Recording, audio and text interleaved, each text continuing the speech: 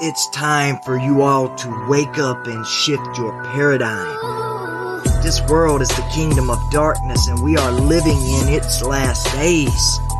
It won't be long before the day of the Lord will come like a thief in the night. The heavens shall pass away with a great noise, and the elements will melt with fervent heat, and the earth and everything therein shall be burnt up. The Luciferian elite have been setting up the New World Order, and now they've established the globalist beast system for the rise of that wicked one and revealing of the man of sin who comes after the workings of Satan. Don't take my word for it. Read the Bible, and you'll know that perilous times shall come in the last days. And we are in the last days.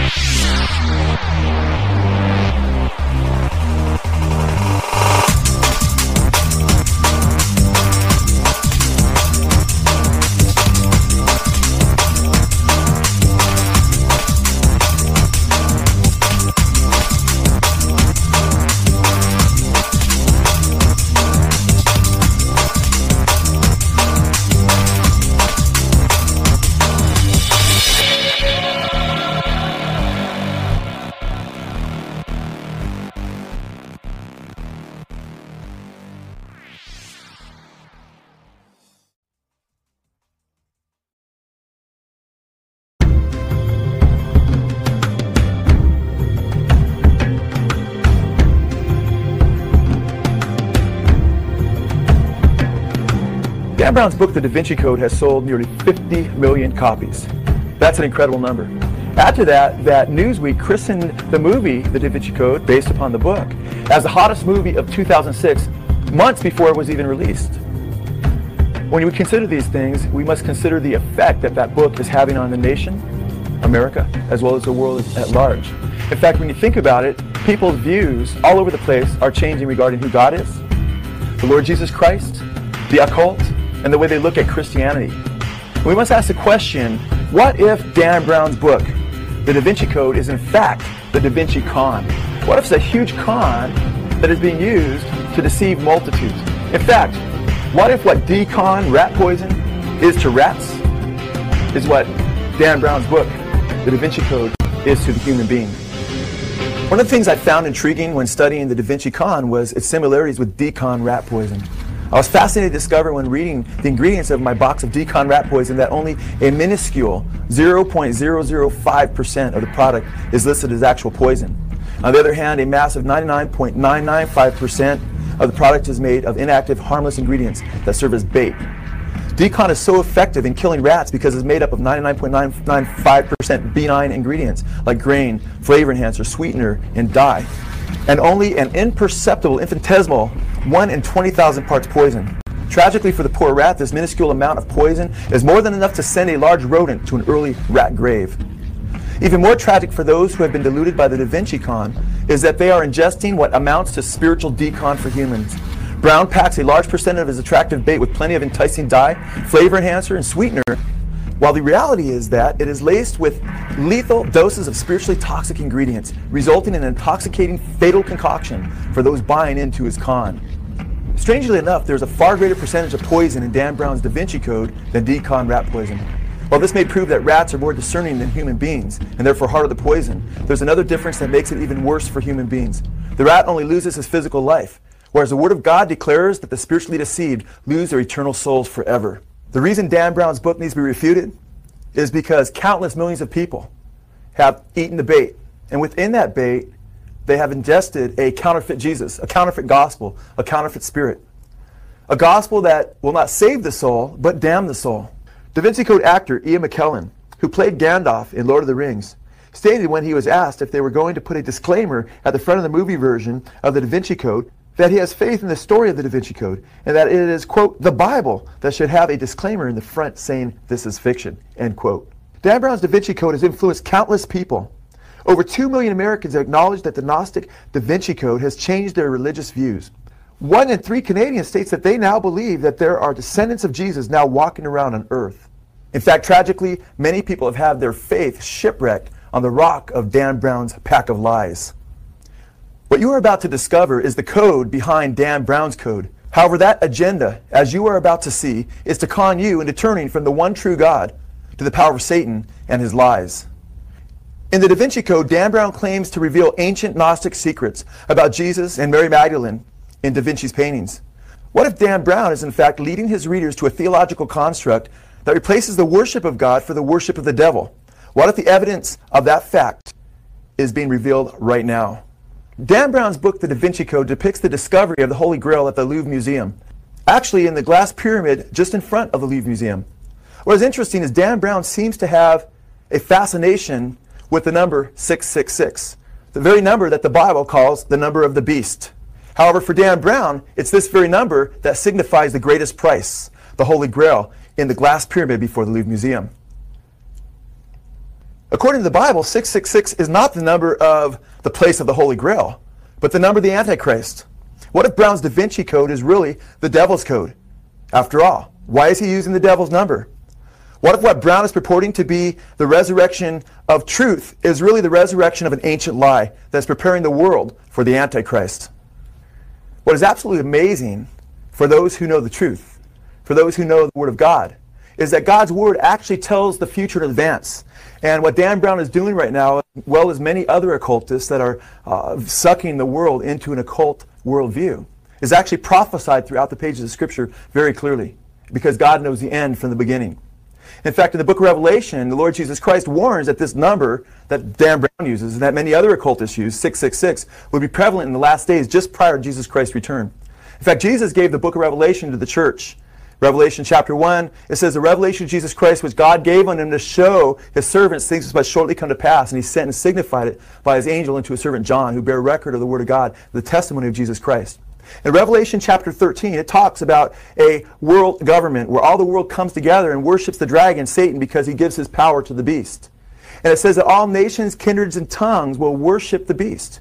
And it says in Revelation chapter 13, verses 16 through 18, and he causes all, the small and the great, the rich and the poor, free and slaves, to be given a mark on their right hand or their forehead, and that no one is able to buy or sell unless he has the mark or the name of the beast or the number of his name. And then it goes on to say, here is wisdom, let him who has understanding calculate the number of the beast, for it is the number of a man, and his number is 666. In fact, the Apostle Paul warns that the Antichrist would sit in the temple of God, showing himself as though he is God, and that he would come and bring a strong delusion that would deceive many, and that his reign would be consummated at the second coming of the Lord Jesus Christ, who would slay him with the spirit of his mouth and the brightness of his coming. This strong delusion is what's taking place in the world today, because Paul said even in his day, the mystery of iniquity was already at work. John's called it the spirit of Antichrist that was working even in his day to prepare the way for this. Now we're seeing a resurrection of the very lies that the early church had to stand against in the first couple centuries. However, when we look at Dan Brown's code, we get another hint beyond the 666 supposed window panes in the Louvre Museum. Is it possible that the very scriptures that we read about, the very number that the Bible says would become popular under the Antichrist in the last days, is part of a bigger code? Dan Brown teaches in the Da Vinci Code that the purest Gospels are not the Christian Gospels that were written in the first century, but that the purest Gospels are the Gnostic Gospels. In fact, he encourages his readers by way of his book to actually get into the Gnostic Gospels. In fact, that's where he claims to have gotten his idea about Jesus being married to Mary Magdalene. However, the best way to refute the Gnostic Gospels is just to look at them and realize how ridiculous they really are. In fact, what the Gnostic Gospels teach is that matter, or the physical world, is actually evil. In fact, it's interesting how they come to that, because they actually operate from what we could call an inverted hermeneutic. A hermeneutic whereby they go to the Old Testament and turn everything upside down. In fact, the Gnostics taught that the God that created the world, the physical world, the physical universe, is an evil God. They taught that Yahweh, or Jehovah, is a wicked, monstrous God. In fact, they taught the real God was the ultimate depth. And he had a series of emanations that emanated off of him, one of them being Sophia. And that Sophia wanted to get back to him, but she became frustrated and angry with him because she couldn't get back to him because it was forbidden to know him. And then in her frustration, she had a type of abortion. She created Yahweh. And realizing that she had created a monstrous God, as the Gnostics taught, she cast him out of the cosmos into a remote area of the cosmos. Now, Yahweh was there alone. He was considered to be an ignorant God with great power, not knowing there were any gods before him. And he, therefore, created the physical universe, humanity, the earth. And therefore, the Gnostics teach that we are actually the product of an evil God, and that he was cast out of heaven. You see the inversion there. Instead of Satan being cast out of heaven by the creator of the world and the universe, God is cast out of heaven. And God becomes the devil in Gnosticism. In fact, it's interesting because Gnosticism teaches that Sophia, the goddess that was made by the ultimate depth, became the Savior. How did she become the Savior? She recognized what she had done by creating Yahweh, and then him creating the physical universe and trapping us within this matrix. So what Sophia set out to do was let Adam and Eve know that they really had a spark of divinity within them because they were ultimately transmitted from her and the ultimate depth. She channels the serpent in the garden with the message, ye shall be as gods. Now Genesis chapter 3 tells us it was Satan. And Gnostics can call Satan by Sophia or any other name, but Satan by any other name is still that old devil. And Gnosticism was used way after the Old Testament was written. And the Old Testament account of what happened was inverted to get people to turn from the true God, the Creator, to Satan. In National Geographic's glorification of the Gospel of Judas, they acknowledge that it was written by Gnostics, and that Gnostics believe that the Creator is evil and that the serpent is the real hero.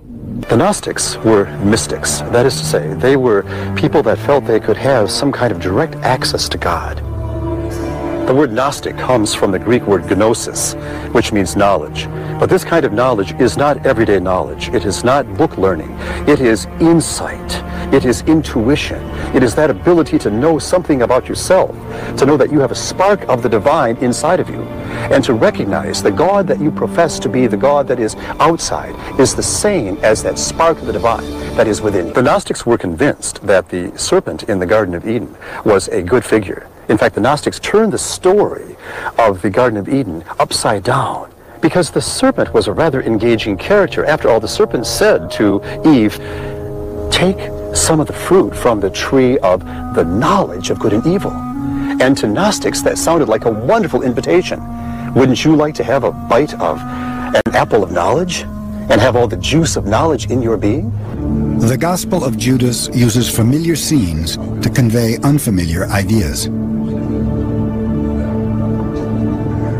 One day, he was with his disciples in Judea, and he found them gathered together and seated in pious observance. When he approached his disciples, offering a prayer of thanksgiving over the bread, he laughed.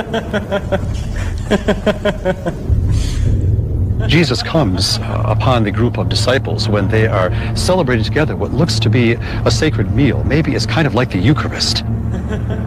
And they're offering a prayer of thanksgiving over the bread, and Jesus laughs. In fact, in the Gospel of Judas, Jesus laughs a great deal. He's laughing because they think that they're worshiping the true God, but in fact they have it wrong. They're worshiping the God who created this world, who's not the true God.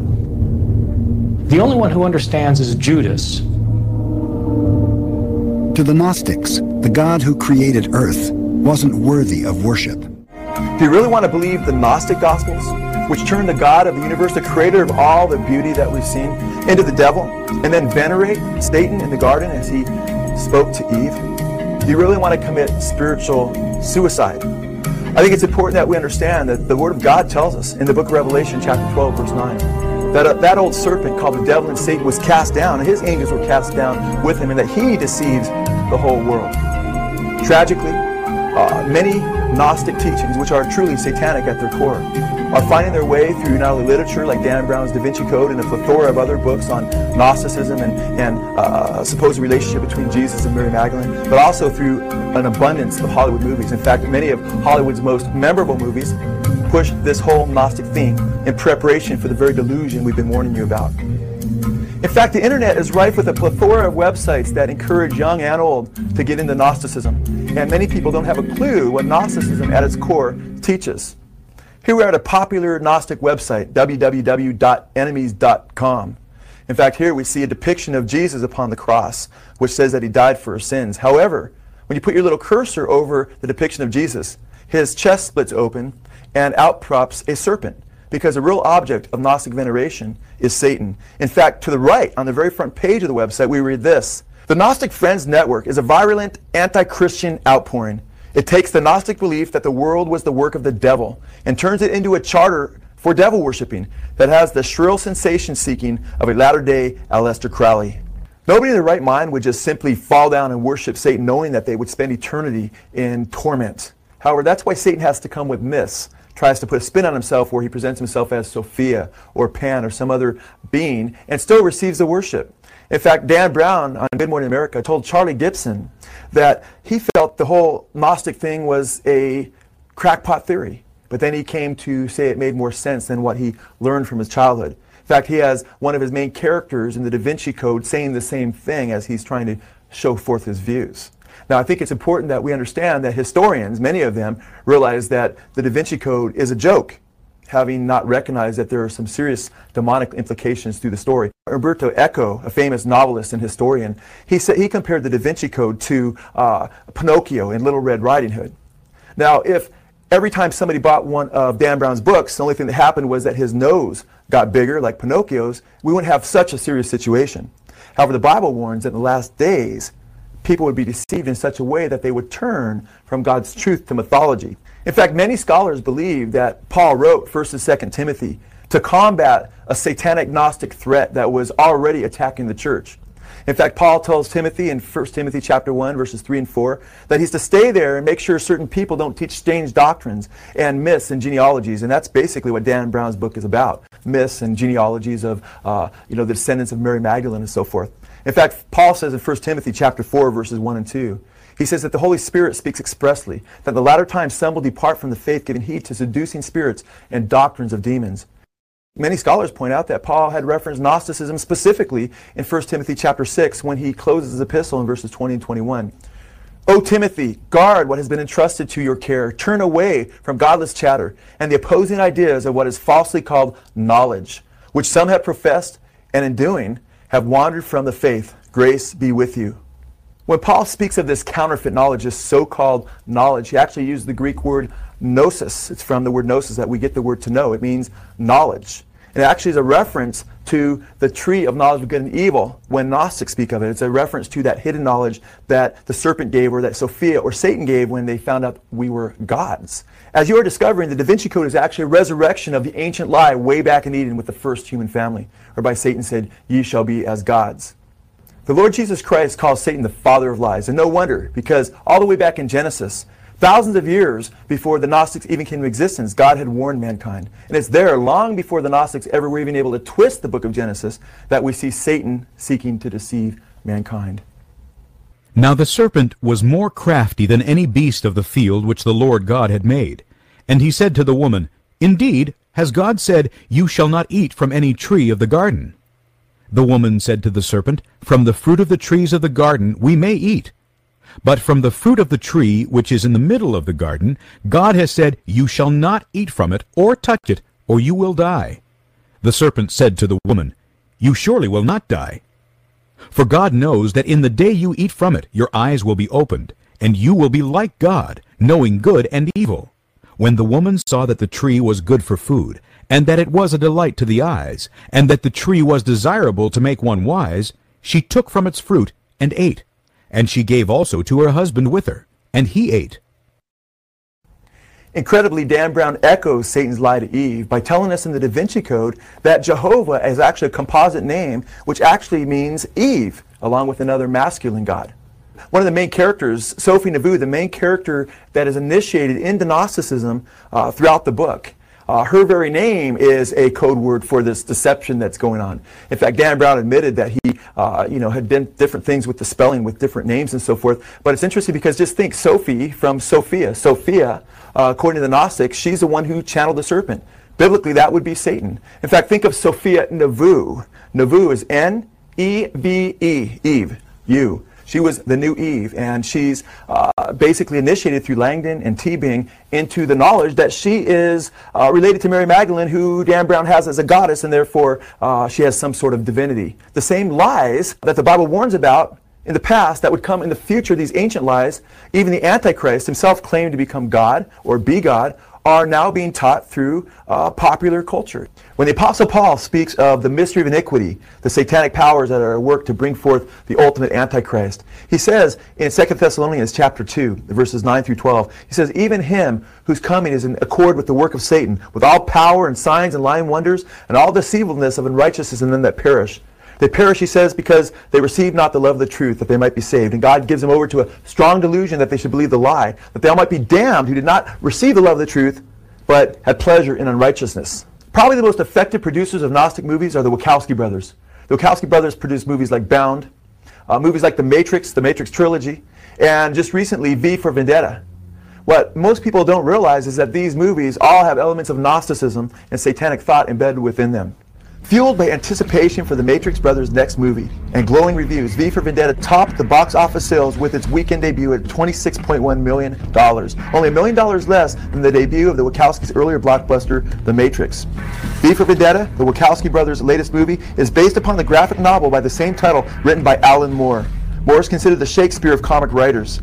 Moore's graphic novels like League of Extraordinary Men, starring Johnny Depp, and others like From Hell and Constantine, or John Constantine, Hellblazer, have all become movies. V for Vendetta teaches the unsuspecting masses some of the same Antichrist doctrines that are found in the Wachowski brothers' other films, Bound and The Matrix.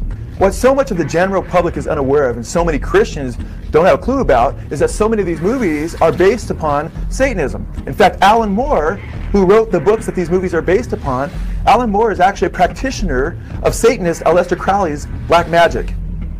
Moore has stated, quote, "I'd known about Crowley ever since I was 12, when I had my spate of reading Dennis Wheatley occult paperbacks and being told that Aleister Crowley was the wickedest man in the world. There are references to Crowley in V for Vendetta. Aleister Crowley, the most highly regarded Satanist of the last 100 years, believed that he was being used by Satan as his, quote, chief of staff, end quote, to prepare the world for the destruction of Christianity and the acceptance of the Antichrist. Moore not only admits to becoming demon-possessed after practicing Crowley's magic, but admits that his objective was to become a more effective writer. V for Vendetta is actually a diabolical propaganda film wherein Aleister Crowley's New World Order, run by the Nietzschean Superman, is outlined in his satanic manifesto, the Book of the Law. This includes a wholesale slaughter of Christians and a bloodbath that brings an atmosphere conducive to the rise of the beast in fulfillment of what Crowley called the Age of Horus. What you are about to discover is that V for Vendetta is a bold and almost prophetic picture of the Crowleyan ideal for ushering in the Age of Horus in replacement of the Age of Jesus Christ, or the dying God. Aleister Crowley's Satanic Manifesto, the Book of the Law, was based upon the credo for the Satanic New Age called, "Do what thou wilt shall be the whole of the law." Crowley stated, "With my hawk's head I will peck out the eyes of Jesus as he hangs upon the cross." In the Book of the Law, Aleister Crowley actually teaches a sacrifice of children. He teaches elsewhere that the best sacrifice is that of an innocent male child. And he also teaches the sacrifice of young virgin girls and the dismemberment of their bodies and writing the names of the demons upon their limbs. In fact, Moore quotes Crowley's satanic maxim, "Do what thou wilt shall be the whole of the law," in V for Vendetta repeatedly throughout the graphic novel. Here on page 217 we see V telling Evie, "Do what thou wilt shall be the whole of the law." On page 187 of the graphic novel, we see V, after committing a string of murders and bringing anarchy, quoted Crowley again, stating, "Do what thou wilt shall be the whole of the law." Here we see V telling Evie that if she wants him to murder somebody for him, that she's just to pick a rose. He says, quote, "To pick a flower is not a large thing. Understand what is being offered here, and do as thou wilt." Aleister Crowley, the Satanist, Satan's chief of staff as he called himself, he had stated that to influence popular culture, that his followers would get in touch with demons, basically sell their souls, and channel these demons to affect the masses. To be sure, it seems clear that Moore was channeling these entities long before he began practicing Crowley's magic, whether he was always conscious of it or not.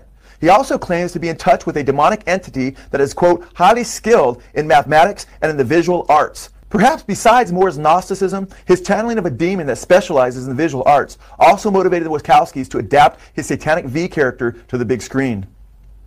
Moore claims that he turned to magic because he wanted to open himself up to occult forces that would help him in his writing ability. He stated, quote, "I found that I couldn't progress any further with writing by strict rationality. If I wanted to go further with my writing, make it more intense, more powerful, make it say what I wanted to say, I had to take a step beyond technique and rational ideas about writing into something that was trans-rational, if you will, this being magic." The New York Times christened V for Vendetta a blockbuster blowout that, quote, puts vengeance in man over forgiveness in God. And further acknowledged that, quote, objections have been raised about whether V for Vendetta turns a terrorist into a hero, which is precisely what it does. However, the New York Times would have us believe, the glorification of evil notwithstanding, that it was not really subversive. Unlike other mass superheroes like Batman and Robin, V is not out there to uphold law and order and protect innocent people. In fact, V uses the most catastrophic acts of terrorism to blow up buildings and to cause anarchy to bring in his new world order. In fact, he even tells Evie, his sidekick, that blowing up buildings can change the world. In fact, there are a few not so subtle hints in the Wachowski brothers movie V for Vendetta that do show you who V represents, representing, of course, the devil. In fact, there are even more in the graphic novel that make it clear as day that V is a depiction of Satan. Alan Moore, after mentioning Satanist Anton Xander LaVey in an interview, went on to talk about his collaborator who was hanging out with Carla LaVey, Anton LaVey's daughter. Alan Moore states that in Crowley's novel Moonchild and his novel Diary of a Drug Fiend, that Crowley portrays, quote, all the Satanists, end quote, as, quote, the good guys, end quote. This is obviously true in V for Vendetta as well. In fact, Satanists just aren't projected as the good guys, but Satan himself is the ultimate hero. Newsweek says that V is obviously the hero in V for Vendetta. Newsweek stated, the movie grants him absolute moral superiority from beginning to end. Sure, Evie tells him he's a monster, and then tries to make out with his mask. In a movie, when the pretty girl falls in love with you and stays in love with you, you're a hero. Not only does V for Vendetta depict all the Satanists as good guys, but as we shall see, those who are depicted as conservative or Christians are depicted as absolutely evil and must be wiped out. The superhero V is depicted as a heroic figure that has come to save the day from radical reconstructionist form of Christianity through terrorism and inciting revolution. Another example in which V is portrayed as the devil is that he introduces himself before he commits a murder with the first lines from the Rolling Stones song Sympathy for the Devil. Please allow me to introduce myself. I am a man of wealth and taste. Notice that V is depicted in this caption at the end of his declaration as a devil with horns. V, as in several other places throughout V for Vendetta, reveals his identity as not just a satanic figure, but as Satan himself. Sympathy for the Devil is the first-person narrative in which the words leave no doubt as to who is supposed to be singing. The words are even more chilling when you realize that Keith Richards, who admitted to the Los Angeles Times that he's possessed by as many as 4 or 5 demons, and that the Stones songs are channeled through them and arrive in mass in the same way that a medium channels spirits at a seance. It does not take long to see what kind of spirits the Stones are channeling with songs like Sympathy for the Devil and albums like their Satanic Majesty's Request. Both the Stones and Alan Moore, who wrote V for Vendetta, have more than Sympathy for the Devil in common, as both have been influenced by Satanist Aleister Crowley and have sought to bring about his satanic revolution. Keith Richards has admitted that Kenneth Anger, who's one of Crowley's most devoted and famous revolutionaries, stated that Richards is his right-hand man. Kenneth Anger, who co-founded the Church of Satan, worked on their Satanic Majesty's Request with the Rolling Stones, and Mick Jagger did the score music for Kenneth Anger's Lucifer Rising and appeared in Anger's tribute to Aleister Crowley, Invocation, My Demon Brother. These are films that came out decades before V for Vendetta that were already promoting Crowley's Satanism.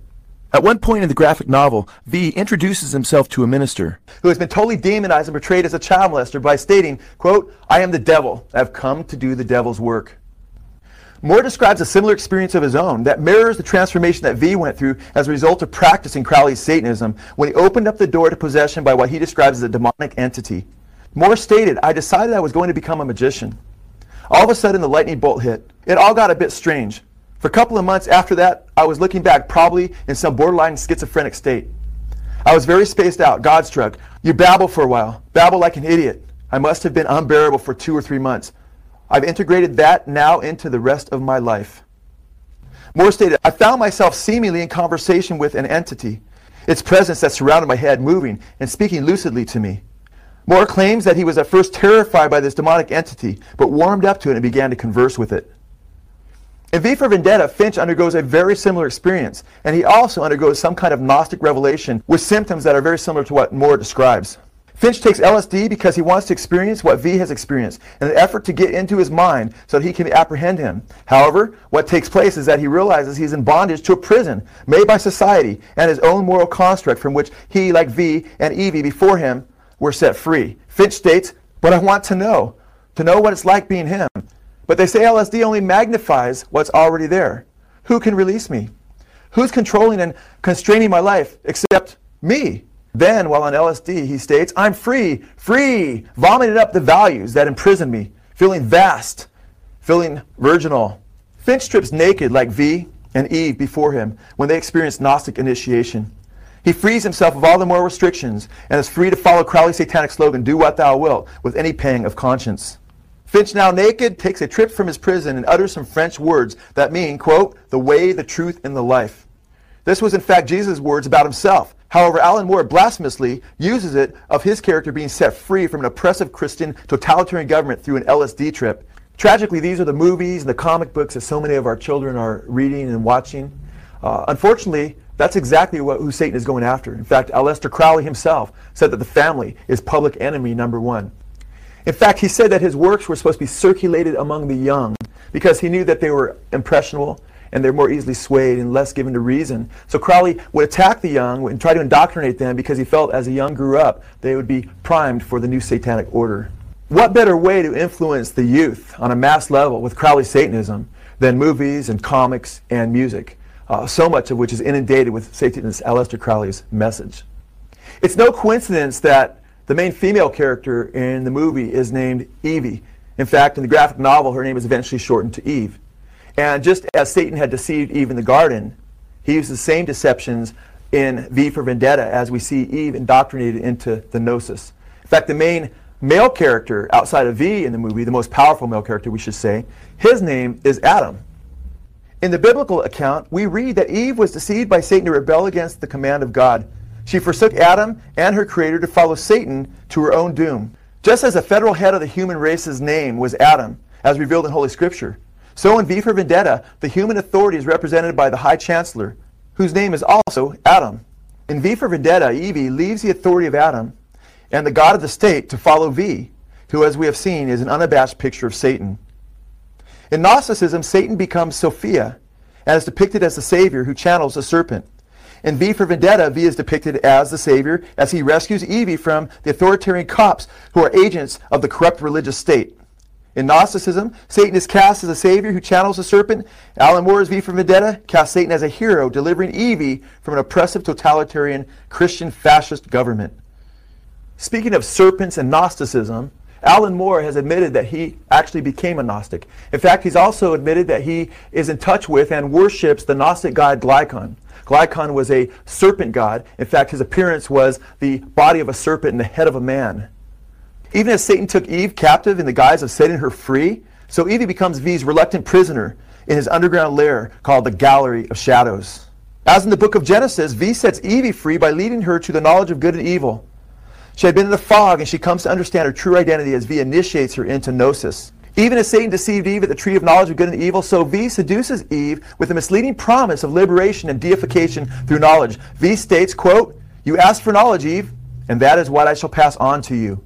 V seeks to convince Evie that she's imprisoned by rules. He even states that, quote, "Happiness is a prison. Evie, happiness is the most insidious prison of all." Evie wants to help V in his terrorist war of anarchy.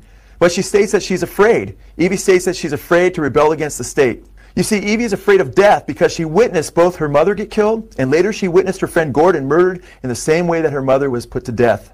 After Eve loses her fear of death and the consequences of rebelling against the authority, she attains godhood.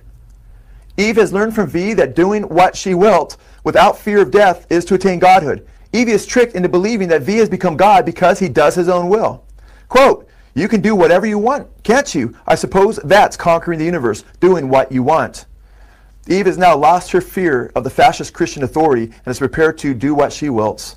After Evie loses the fear of death, she is brought up to the top of a building to experience Gnostic baptism, wherein she is incarnated with the spirit of V. In the graphic novel, Eve is stripped naked and she's told by V to, quote, "Seize it, encircle it with your arms, bury it in your heart up to the hilt, become transfixed, become transfigured forever." At this point in the film, she stretches forth her hands in the same way that V did earlier in the movie, when he first experienced transformation. Evie has not only become the conqueror of the universe through throwing off the shackles of authority and following V, who identifies himself as Satan, but now she is told that she will be transfigured forever, i.e., you will never truly die. This is Satan's echo from Eden, quote, "Thou shalt surely not die." In the end, Evie was really ultimately doing Satan's will. In fact, in the graphic novel we read, she states, quote, "The chaos progresses splendidly without us. Eve, for my part, I rather think that the time has come for putting certain things to order." Eve then says, "Are we going to do something or not?" V responds by quoting Aleister Crowley and saying, "Do what thou wilt shall be the whole of the law." Eve responds, Quoting Aleister Crowley isn't good enough. It doesn't answer my question. I want to know what thou wilt, V. I want to know what your will is. V thinks about it. You want me to show you my will? Very well. Very well then. And he beckons Eve this way. Another clue as to who V represents is seen in this occult comic of Crowley, which was adapted from a picture of Crowley when he was just 14 years old. Here Crowley is depicted as giving his V for victory sign. Crowley claimed that it was he that had originated the popular V for victory sign before it was ever used by Winston Churchill. Crowley, like V and V for Vendetta, desired to overthrow the British government and establish the new satanic eon. Crowley's V sign was used extensively by the hippie youth movement throughout the 1960s. Even as Satanists Aleister Crowley, Alan Moore, and the Wachowski brothers depict Satan as the hero and Satanists as the good guys, even so, they depict Christianity and conservatives in the worst possible light and demonize the Christian faith. Here in the Wachowski brothers movie, we see crosses on either side of this ravenous dictator, although the crosses have been modified a little bit with two horizontal beams. When you look at the graphic novel, it's simply just a traditional historical cross.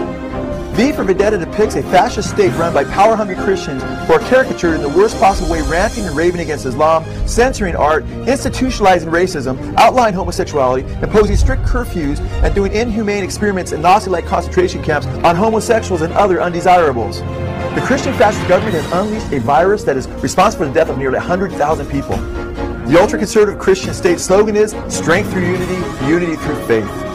Alan Moore has made some interesting statements. He said, quote, the actual religion, Christianity, is obviously something that is completely soul-destroying. Aleister Crowley taught that there would be a huge bloodbath wherein Christianity was destroyed to bring forth the reign of Antichrist. He stated, quote, the religion they call Christianity, the devil they honor they call God. I accept these definitions as a poet must do, if he is to be at all intelligible to his age. And it is their God and the religion that I hate and will destroy.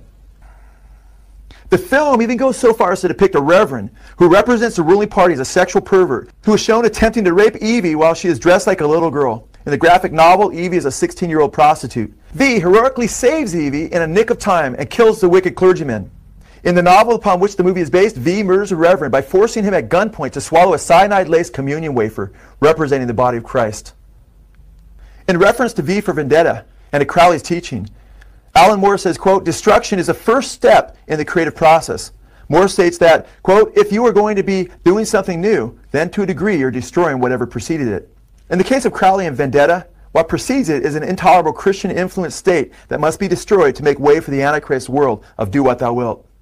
Actress Natalie Portman, who played Evie, stated, quote, we all realize that at a certain point violence might be the only means of effectively combating injustice. Sadly, the world will one day deem Christians unjust simply because they do not countenance perverted behavior. And as the last remnants of a seared conscience, they too will be eradicated, all in the name of tolerance. V says in V for Vendetta that anarchy has two faces, one to destroy and one to create. The next stage after anarchy is the implementation of the satanic New World Order. In V for Vendetta, we never really get to see what that order is supposed to look like. However, in the graphic novel, we get a huge hint. Chaos and anarchy are everywhere as lawlessness increases. Young people are scrawling cuss words on the ground against their parents, and looters are being shot. Evie says, V, is this anarchy? Is this the land of do as you please? V tells her that the chaos he has heralded thus far is only the land of take what you want, and the land of do as you please is still to come. He states, quote, with anarchy comes an age of Ordnung, which is to say voluntary order. This is not anarchy yet. V assures Evie that the present chaos is only a prelude to true anarchy for which he was destined. V then quotes The Second Coming by the famous Irish poet William Butler Yeats. This gives us a good clue as to where all this is going if we haven't already figured it out. V says, how did Yeats put it? Turning and turning in the widening year, the falcon cannot hear the falconer. Things fall apart. The center cannot hold. Yeats was actually a member of the same satanic order called the Golden Dawn that Aleister Crowley belonged to. In Yeats' poem, he conveys an apocalyptic vision that he had of the end of the world, when the world was marked by chaos and anarchy, heralding the rise of the Antichrist, who would bring order to a desperate world. Detective Finch, after hearing V's statement on a tape recorder about being the devil and doing the devil's work, then ties V's statement to a famous murder case nearly 20 years ago. Since the story is taking place in 1997 in the graphic novel, that would put the famous murder case between 1977 and 1980. The only case that would fit the bill would be the Son of Sam or David Berkowitz serial killings, which took place in the late 1970s. However, the line, I am the devil, I've come to do the devil's work, was actually uttered by Tex Watson of the Manson family, as he introduced himself at Sharon Tate's mansion minutes before the massacre. What is interesting is that both Berkowitz on the East Coast and Manson on the West Coast were involved in satanic cults that were seeking to create chaos, to create a climate to bring forth the Antichrist. In fact, Son of Sam killer David Berkowitz himself has testified that this is exactly what they were trying to do.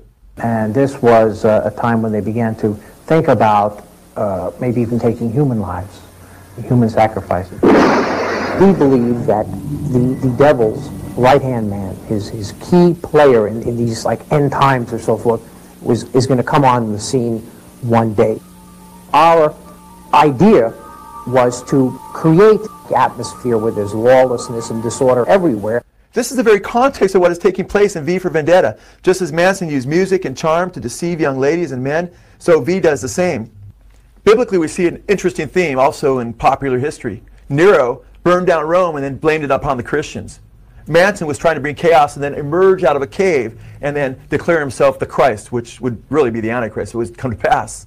David Berkowitz admitted they were trying to bring chaos to bring forth the emergence of Antichrist. Adolf Hitler actually had a building burned down and blamed on the opposing party so that he could get elected, or seen as this domino effect through history. Ultimately, when it all goes down, everything's already being set into place. In V for Vendetta, V is seen setting up dominoes. The idea is that everything is being put into place so enough chaos can come forth that would create a climate to bring forth the Antichrist. Aleister Crowley found great resistance to his new satanic age from educated adults. He believed that by turning to the young and impressionable, he would find an easy targets to accept his Satanism. Another Wachowski film, though more subtle than V for Vendetta, yet just as satanic as their blockbuster, The Matrix.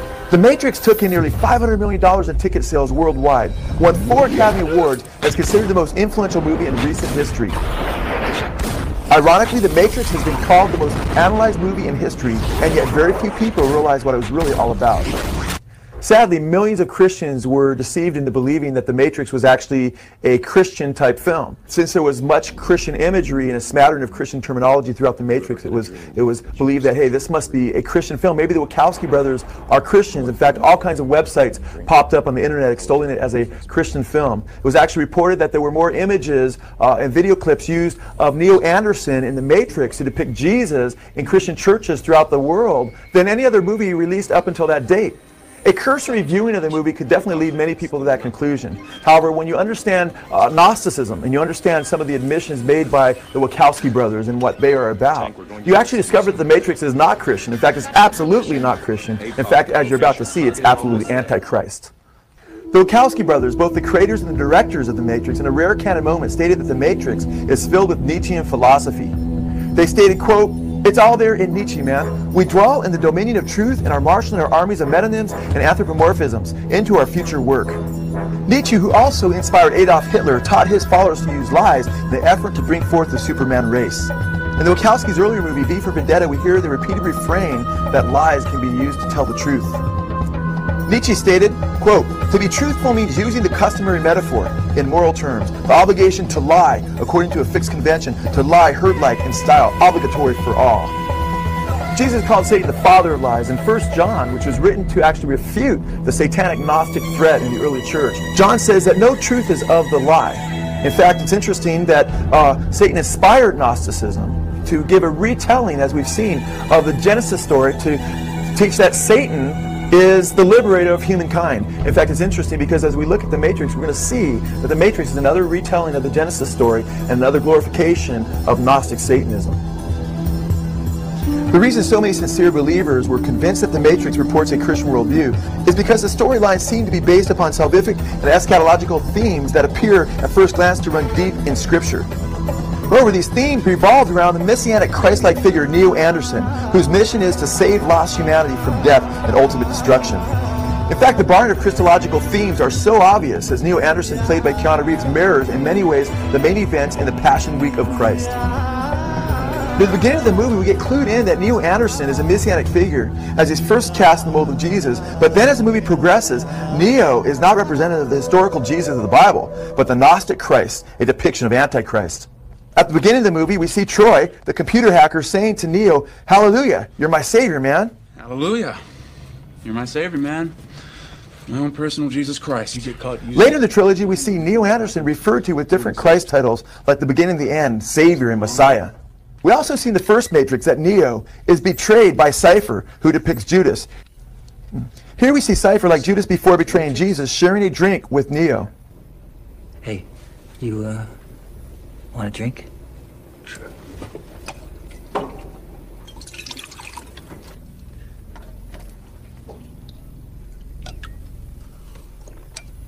In the following scene, he is sitting with the evil agents promising to betray Neo and Zion. Do we have a deal, Mr. Reagan? You know what I realize?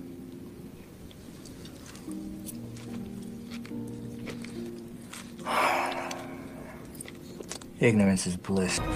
We see at the end of Matrix Revelation that Neo dies a sacrificial death, where he takes on the appearance of being crucified on a cross. His dead body ends up laying down in the form of a crucifix, and the architect declares, "It is done," recalling the words of Christ on the cross, "It is done," or "It is finished." It is done.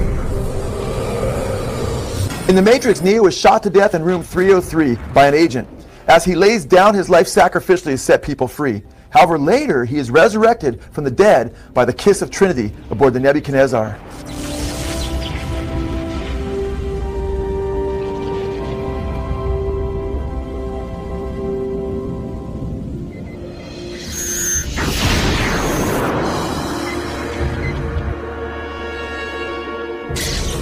Now get up.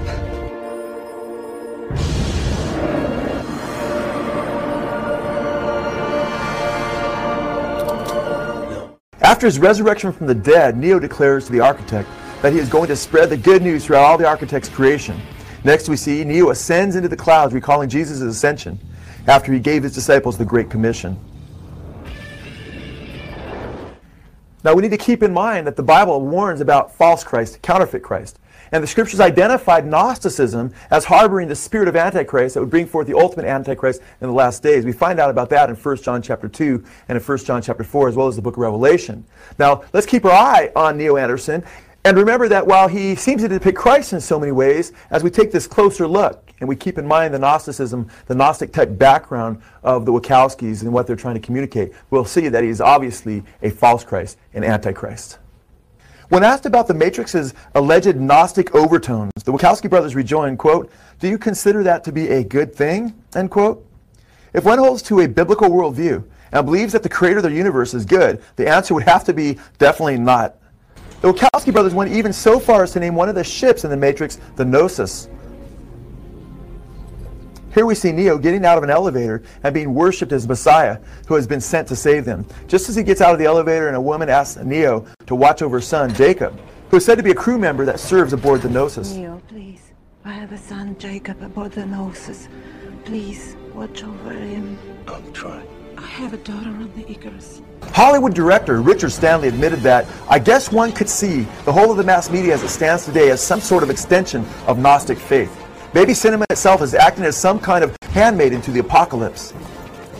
He also acknowledged that the Gnostics turned the creator God into the devil, and the devil into God. He stated, quote, "In Gnostic terms, the Christian God who created the world in 7 days is actually evil for doing that, for trapping our spirits into matter. I mean, the whole reason the Christians and the heretics fought so badly is because both sides believed that the other worshipped the devil, and both sides were diametrically opposed. What is especially foreboding is that while Gnosticism was the greatest threat to the early church, Satan did not have the power of Hollywood at his disposal to seduce the masses through Gnostic myth. If Stanley is correct, and the evidence suggests that he is, and Hollywood has gone Gnostic, they have really in fact gone satanic. In Gnosticism Reborn, the Matrix as a shamanic journey, Jake Horsley, himself a Gnostic, states that the Matrix was an effective piece of Gnostic propaganda, and relishes in its diabolical triumph, exclaiming, "The film itself is a breakthrough work in the propaganda illumination program of the hidden rebel forces of the future.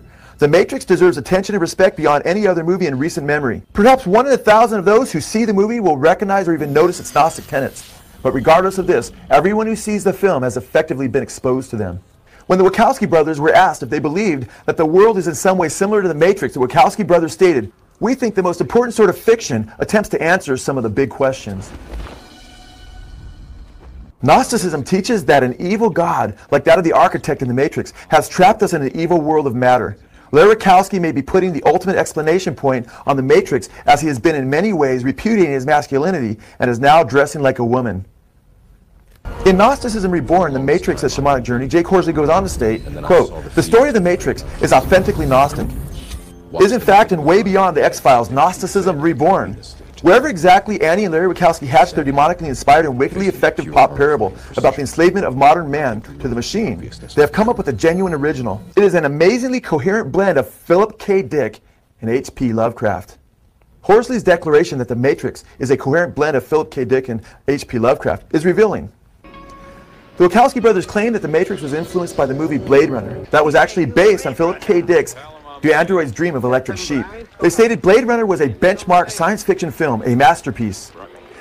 This is amazing because Philip K. Dick admitted that he was possessed by some entity. He was possessed by a spirit that was hostile to the creator of the present reality. In fact, Philip K. Dick was convinced that his existence was a hoax, that he didn't really exist, and that the present reality is basically fictitious, and that we, like in the Matrix, are trapped in this cosmic prison. One android is depicted in a bar scene handling a serpent who is tied by the bar host with the original serpent in Genesis. Philip K. Dick said, "I have been accused of holding Gnostic ideas. I guess I do. At one time I would have been burned." Philip Dick taught that we are captives in a simulated prison camp that was created by evil forces that are now ruling the nightmare that most people believe is reality. Dick converted both God and Satan, making God the devil and the devil God. Dick claimed that, quote, "Satan has spun a counterfeit reality," end quote, and that the diabolical being seeking to bring chaos to the world is actually God.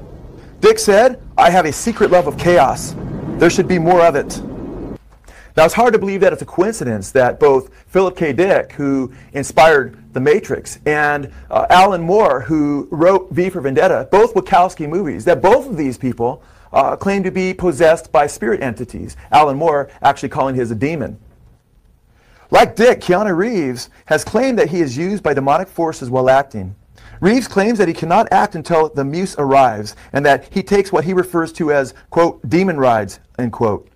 Director Taylor Hackford revealed that one of the reasons Keanu Reeves was chosen to play the lead role of Satan's son in The Devil's Advocate was because Keanu is, quote, "a guy with lots of demons in him, and I was trying to tap and utilize that." According to some of the most popular myths, the creator of the physical world is basically an evil god who was basically thrown out of heaven and then created us. Now, what's interesting is the Gnostics called this being the demiurge. Now, the demiurge actually means craftsman or architect.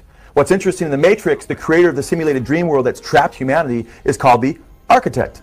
In The Matrix, the architect gives a speech to Neo Anderson and recalls the first world that he made as perfect.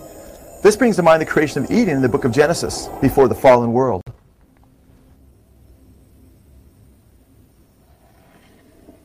Hello, Neo. Who are you? I am the architect. The first Matrix I designed was quite naturally perfect. It was a work of art, flawless, sublime, a triumph equaled only by its monumental failure. The inevitability of its doom is apparent to me now as a consequence of the imperfection inherent in every human being. Thus I redesigned it, based on your history, to more accurately reflect the varying grotesqueries of your nature. However, I was again frustrated by failure. When we realized that The Matrix was not written from a Christian but Gnostic worldview, the essential aspects of the storyline fall into place. Thus, instead of being cast as Jesus Christ, Neo is actually Antichrist. The architect is God. Agent Smith represents Christ. Morpheus is the false prophet. Trinity is a Gnostic eon. The Matrix is earth and Zion is hell. At the beginning of The Matrix, Neo Anderson is asleep in front of his computer when suddenly the following words appear on his screen. "Wake up, Neo." This is the first clue that Neo is the victim of a delusion, where he discovers that the life he is living is nothing more than a dream world created by the evil architect that has enslaved humanity. This artificial intelligence has placed the human race into huge brain-sucking vats that are designed to exploit their energy as their bodies rot and putrefy into black ooze in pods. According to the Wachowski brothers, quote, "the dead people are liquefied and fed to the living people in the pods." Have you ever stood and stared at it, marveled at its beauty, its genius? Billions of people just living out their lives. A dream world is created in an effort to deceive humans into believing that they are alive and active. In reality, in the real world, their bodies are putrefying as the architect, who is the creator of the phony simulated world, is exploiting them to his own ends. Where none suffered, where everyone would be happy. Neo is called out of the world by answering the call of a ringing phone from outside the Matrix. The call in Gnosticism is that of the redeemed Redeemer myth. The Redeemer must first be redeemed himself, awaken from the delusion foisted upon him by Yahweh or the Creator, and then redeem others by luring them to the delusion and the potential for deification. The Gnostic Gospel of Philip, written in the 3rd century, states he, speaking of the Gnostic Christ, who was redeemed, in turn redeemed others. In the Matrix, Neo is first redeemed, and then he becomes the Redeemer. This is a far cry from the Lord Jesus Christ, who is God, the creator of the universe, who became flesh, and then died to redeem man. In a modern rewrite of the Garden of Eden narrative, Neo is faced not with the tree of knowledge of good and evil, but a forbidden pill that will expand his consciousness and help him see that the world he lives in is an illusion and awaken him to the real world. The Bible forbids so-called mind-expanding drugs as pharmakia, pharmacus, and pharmacon, as part and parcel of Satan's attempt to deceive the world and open them up to demonic forces. Perpetrating the Gnostic myth, Morpheus tells Neo that he lives in a false reality. When you pay your taxes, it is the world that has been pulled over your eyes to blind you from the truth. What truth? That you are a slave, Neo. Like everyone else, you were born into bondage, born into a prison that you cannot smell or taste or touch. A prison for your mind.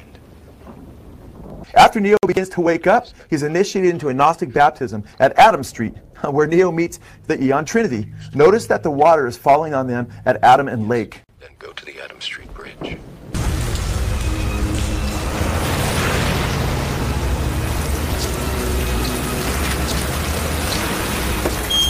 Get in. After this, Trinity is seen setting Neo Anderson free by removing a tracking device that was placed on Neo by the agents of the architect. In Gnosticism, Trinity, like Sophia, is an eon that is supposed to bring enlightenment to those who are imprisoned in the physical world by Yahweh, the Creator. Try and relax.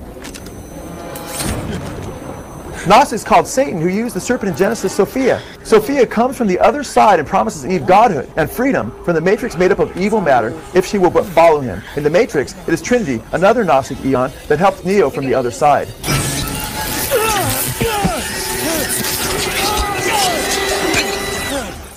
We gather another clue that is quite revealing as to the true identity of who Neo Anderson really is when we realize that the main ship that Neo Anderson flies upon in fighting against the architect is a Nebuchadnezzar.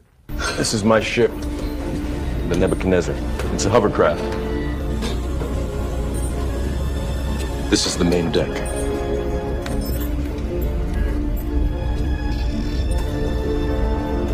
This is the core. Notice that the model number of the Nebuchadnezzar ship is Mark III, number 11.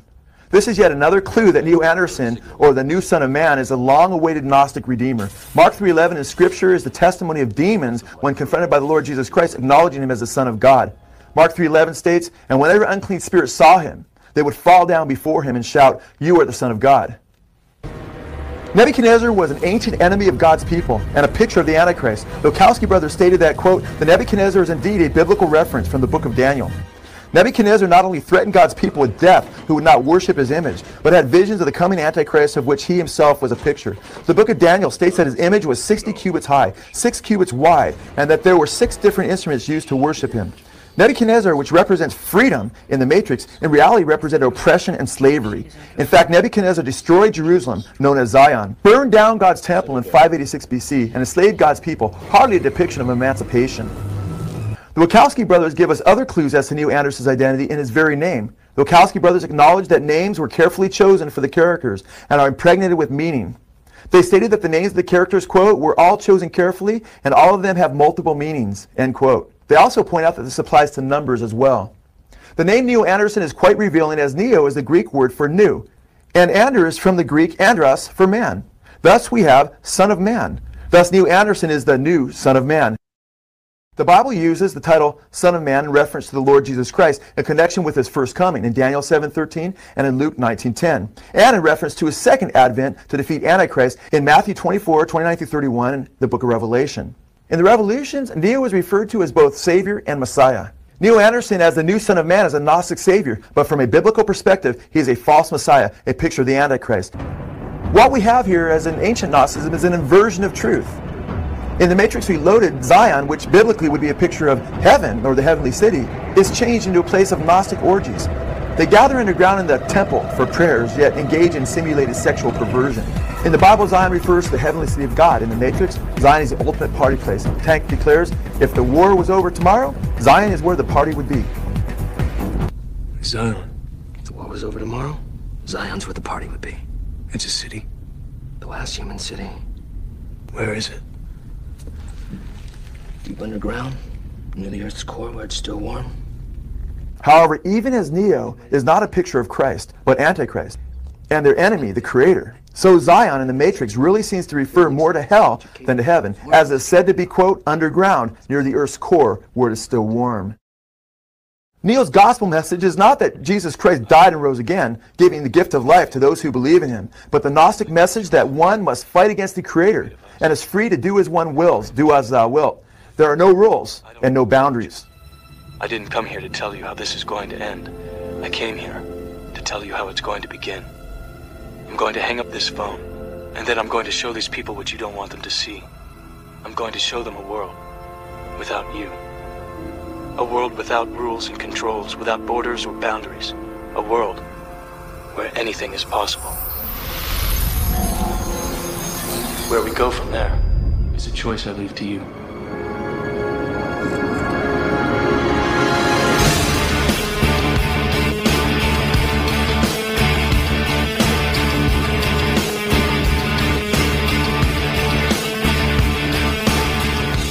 At the end of the Matrix, there's a battle between Agent Smith and Neo Anderson. However, when you understand Gnosticism and their usage of the inverted hermeneutic, you see that Agent Smith represents Christ and Neo Anderson the Antichrist at Armageddon.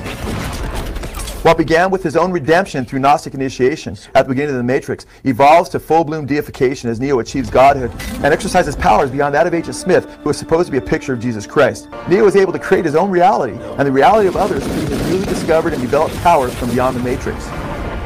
He's even able to stop speeding bullets in midair and overcome Agent Smith.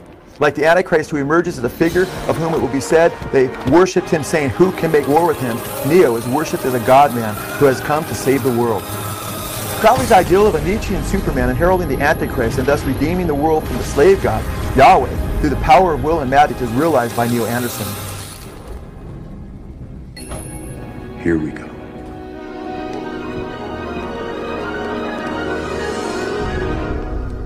Puis-je vous aider? Yes, we are here to speak with the Merovingian.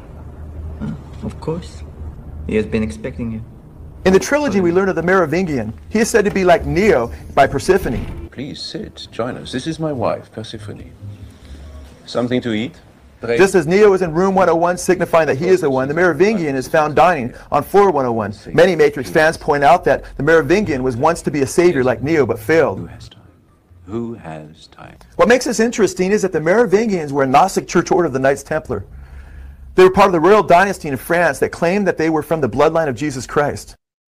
In fact, the book Holy Blood and Holy Grail, which Dan Brown was sued for plagiarizing when writing the Da Vinci Code, makes much of this bloodline as though it were truly the royal bloodline of Jesus.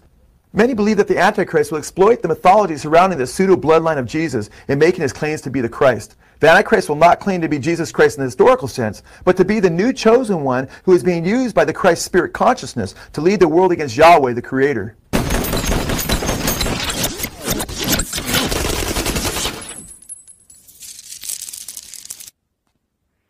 What is very tragic is that the Gnostic view of life, by treating reality as fiction and life as a video game, has provided the masses with a pretext to destroy life without any pang of conscience. This is particularly chilling when you realize that in Gnosticism, as in so much of Hollywood, their common enemies are Christians because we worship the Creator. Earlier, I quoted Hollywood director Richard Stanley's admission that, quote, I guess one could see the whole of the mass media as it stands today as some sort of extension of Gnostic faith. Maybe cinema itself is acting as some kind of handmaiden to the apocalypse. In his movie, Dust Devil, Richard Stanley not only acknowledges the Gnostic inversion wherein God becomes the devil and the devil becomes God in Gnosticism, but he also states the Gnostic pretext that could lead to the wholesale slaughter of innocent human beings. Stanley stated, quote, in Gnostic terms, the Christian God is the wrong God, the usurper God. In Gnostic terms, there is no good or evil, only spirit and matter. But matter is inherently evil, and we have to constantly strive towards spirit. And the Christian God who created the world in 7 days is actually evil for doing that, for trapping our spirits in the matter. You know who I am. from Texas. I'm from the other side of the mirror. Like I'm from you. Stanley's movie Dust Devil is about serial killers who are possessed by demons and under the spell of Gnosticism to act as midwives, killing their victims in the name of freeing them from the Matrix. You have a spark of light inside of you. I'm just a midwife. All I have to do is make a small incision. Let it out. Relax. It's all right now. Everything's all right. I'm right here. I should have done this days ago, but I get lonely sometimes. Forgive me. I won't keep you waiting any longer. There's no good or evil. Only spirit and matter. Only movement toward the light. And away from it.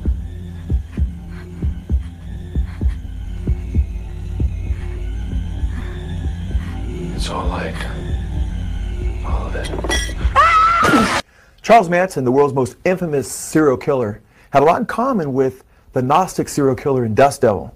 In fact, Charles Manson called himself Abraxas, the name of a Gnostic roosted-headed demon god. The Gnostic lie that the physical world is insignificant provided Manson, like the serial killer in Dust Devil, with an occult rationale or justification for sexual perversion and serial murder. Manson justified the murders he ordered the Manson family to commit by claiming that he was setting people free from their fleshly material existences. In my personal interviews with Susan Atkins, who was convicted of 9 of the Manson murders, including that of Sharon Tate and her unborn baby, she related that Manson had deceived them into believing that murder was actually beneficial to the victim, and that they thought they were setting people free from the material world. The Matrix communicates that we are in an illusory video game-like world, where there are no roles and the enemy is the creator and his followers. DC sniper Lee Malvo, the main gunman who terrorized and murdered American citizens in the Washington area, evidently held a Matrix-inspired Gnostic worldview and believed he was freeing people from the Matrix as he picked them off as they drove down the freeway or pumped fuel into their cars at gas stations. Malvo told FBI agents that if they wanted to understand his motives, they needed to watch The Matrix. Jailers found lines of dialogue from the film scribbled in his cell, including the lines, quote, "Free yourself of the Matrix," end quote. On October 7, 2002, a 13-year-old boy was shot to death as he was dropped off at school in Bowie, Maryland. The DC snipers left behind an occult tarot card with the words, "Dear Mr. Policeman, I am God." In yet another Wachowski movie, The Assassins, one of the assassins views his job in murdering other people in cold blood as setting them free. Step outside, and I'll set you free. Excuse me, sir. This is interesting because Malvo claimed that in murdering other people, based on what he had seen in another Wachowski movie, he was setting people free. Columbine killers Eric Harris and Dylan Klebold, who murdered several students before they turned their guns on themselves, were influenced by bands like Rammstein, who sing about shooting up innocent children in a school in songs like Weiss's Fleisch, to violent video games like Doom, which they named their shotgun after. But they're also said to be influenced by The Matrix. In fact, they're said to have, quote, modeled their black trenchcoat mafia costumes on that of Neo, end quote, who wiped out all the architect's followers in The Matrix. The Gnostic concept that the body is evil or illusory is also found in classic movies like Donnie Darko. In Donnie Darko, Donnie is led by a mysterious demonic rabbit to flood a Christian school, as well as other acts of violence. Here Donnie is seen telling his psychiatrist that a rabbit named Frank is leading him.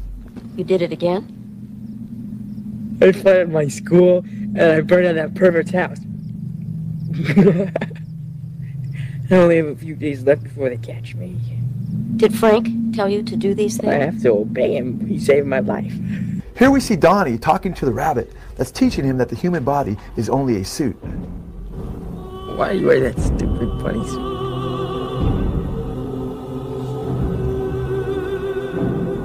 Why are you wearing that stupid man suit? We noted that the director of Dust Devil acknowledged that Hollywood is basically a Gnostic propagation machine. In fact, we also noted that he stated that Hollywood, through Gnosticism, is possibly propelling the world toward the apocalypse. What's interesting is he mentioned that that whole Gnostic rationale that he sees in Dust Devil could also justify a nuclear war and actually bring on the apocalypse because of the negation of the importance of anything material. What's interesting is one of the most significant classic movies of all time, The Fight Club, starring Brad Pitt, also seems to propagate a Gnostic worldview. In The Fight Club, Brad Pitt plays Tyler Durden, who leads a Gnostic-like secret society of men who beat each other's bodies bloody to experience mystical enlightenment. Tyler Durden's Fight Club is more than just about beating each other up, though. It's also about violent and subversive revolution. Tyler Durden, who calls himself the Liberator, even seeks to corrupt youth as he splices single frames of pornographic images into family films. Because it affords them other interesting opportunities. Like splicing single frames of pornography into family film? So when the snooty cat and the courageous dog with the celebrity voices meet for the first time in Reel 3, that's when you'll catch a flash of Tyler's contribution to the film.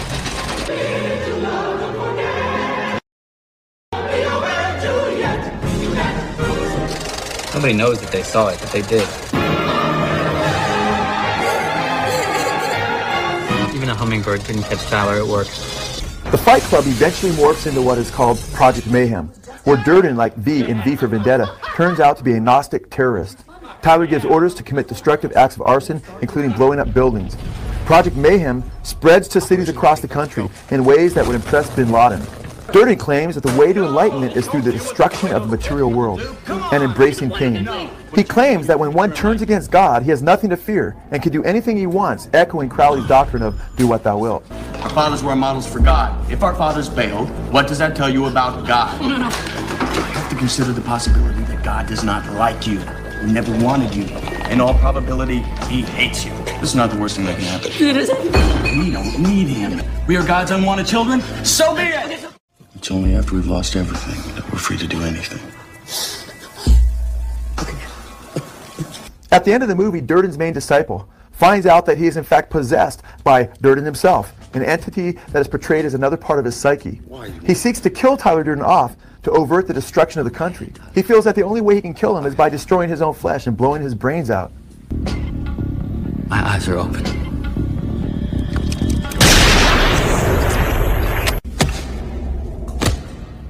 In another Gnostic movie called Dark City, we're met again with the lie that the reality that we live in is manufactured and that it's false. In fact, in Dark City, it even gives us the pretext again that the annihilation of life maybe isn't so bad. Maybe it's the only way to escape the Matrix.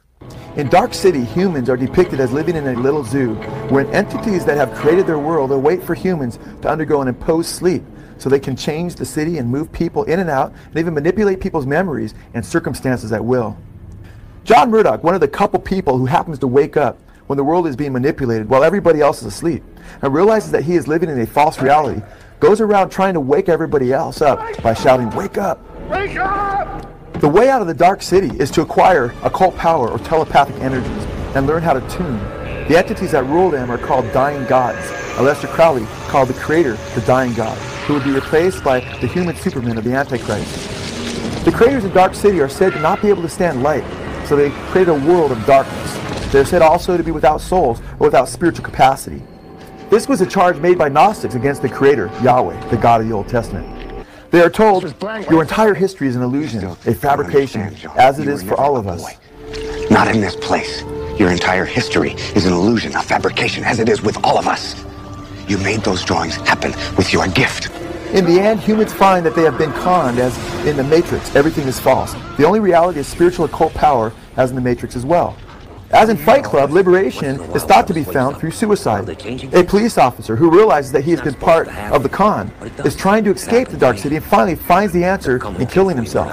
I figured a way out!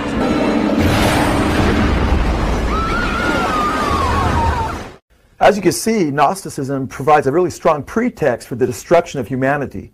In fact, it's interesting that Adolf Hitler, who killed 6 million Jews, actually was a follower of many of the teachings of Madame Blavatsky, a leading Gnostic teacher. In fact, probably the leading female Gnostic teacher of the last century. In fact, the swastika was first introduced to Germany in Madame Blavatsky's periodicals. Next to Adolf Hitler's bed, he kept a copy of Blavatsky's book, The Secret Doctrine, which was all about the building of the Aryan Superman race. Gnostic Satanist Aleister Crowley claimed that Adolf Hitler was seeking to fulfill Crowley's Book of the Law and implement Crowley's New Eon. Incredibly, neo-Gnostic leaders have justified the murder of 6 million Jews by Adolf Hitler using the same rationale as Charles Manson, claiming that such victims were in reality being set free. Sadly, many New Age leaders have justified the annihilation of a huge part of the human race based upon Gnostic teaching. Neo-Gnostic leader Neil Walsh, in his popular New Age book Conversations with God, claims that Hitler went to heaven. The demonic spirit that communicated to Walsh in Conversations with God taught Walsh that Hitler was doing his Jewish victims a favor by murdering them. He claims, quote, "The mistakes Hitler made did no harm or damage to those whose deaths he caused. Those souls were released from their earthly bondage, like butterflies emerging from a cocoon. When you see the utter perfection in everything, not just in those things with which you agree, but, and perhaps especially, those things with which you disagree, you achieve mastery." Another popular movie like The Da Vinci Code that promotes false gospels is Stigmata. Stigmata's epilogue repeats the lie that the Gnostic Gospel of Thomas is the, quote, "closest record we have of the words of the historical Jesus," end quote. The truth, though, is that the Gospel of Thomas is a 2nd century Gnostic work that has Jesus teaching in verse 114 that women are unworthy to enter the kingdom of heaven, and that the only way that they can be saved is if they somehow turn themselves into men. The movie Stigmata depicts the Roman Catholic Church as covering up the contents of a fictitious 2nd century gospel called the Jesus Gospel. Most of the words that are said to be in this gospel are taken from the so-called Gospel of Thomas. In a convergence of Satan's deception of Eve in Eden and Jesus' baptism, a Pittsburgh hairdresser is depicted as eating the forbidden fruit. After she partakes of the apple, she is submerged in water in a Gnostic-like baptism. After she is submerged, the camera then pans to a crucifix so that she is identified with Jesus at his baptism. After this, even as the Bible states that after Jesus' baptism, the Holy Spirit came upon him as a dove mysteriously appears in her apartment. This dove drops a feather upon her. It is at this point that she is submerged again. However, she is not filled with the Holy Spirit of God, but she becomes possessed by an evil, violent spirit who nearly drowns her while seizing possession of her body. This spirit that possesses her uses her body as a medium and identifies itself as a dead priest that wants to reveal a newly discovered gospel. A priest who investigates miracles comes to her home to discover that the spirit that is possessing her is writing out Aramaic words from the so-called Jesus Gospel on her wall. The movie purports that this is, quote, "the most significant Christian relic ever found," end quote. The priest will soon discover that she is possessed and that the spirit using her body is communicating a Gnostic gospel. The spirit that possesses her throws him from one end of the room to the other like a rag doll. After nearly killing the priest, she then appears before him, experiencing stigmata, as the spirit possessing her further seeks to identify her with Christ in an effort to pawn off this false gospel.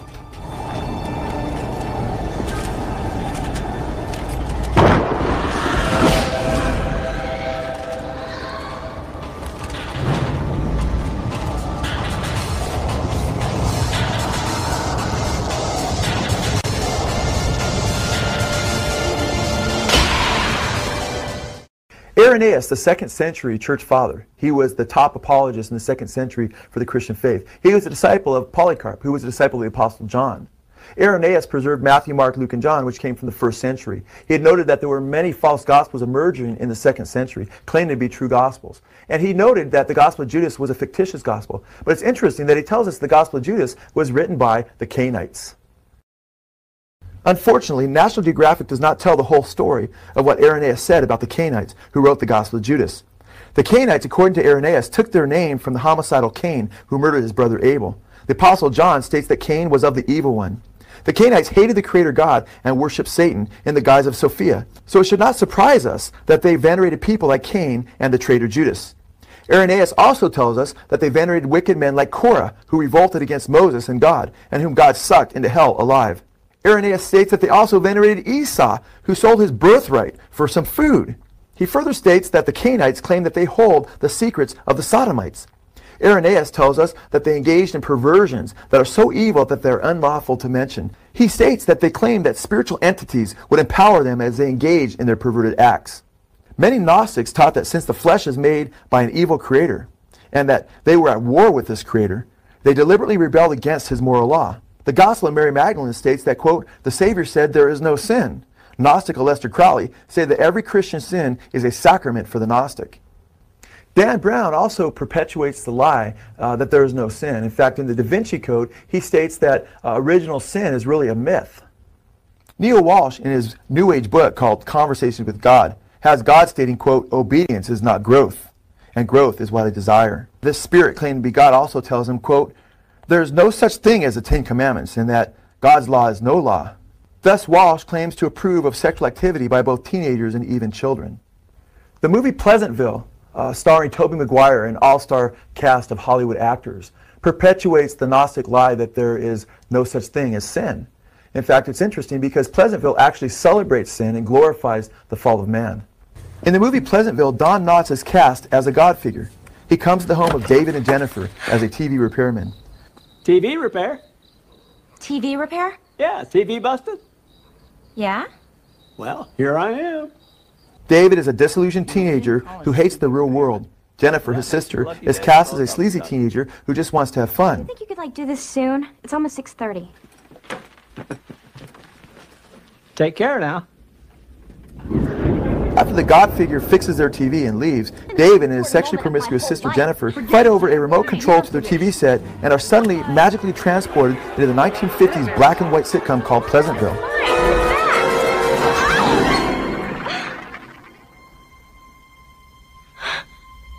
In Pleasantville, everything is just that, pleasant. Pleasantville is supposed to be a picture of the Garden of Eden where everything is innocent. Once in Pleasantville, they find that they are trapped and that they have been transformed into a Leave It to Beaver or Eisenhower type family and become Bud and Mary Sue, the children of George and Betty Parker. Pleasantville is described as a place of family values and safe sex. What follows, though, is a lesson in moral relativistic propaganda, wherein Gary Ross, the film's writer and director, celebrates the fall of man and glorifies sin.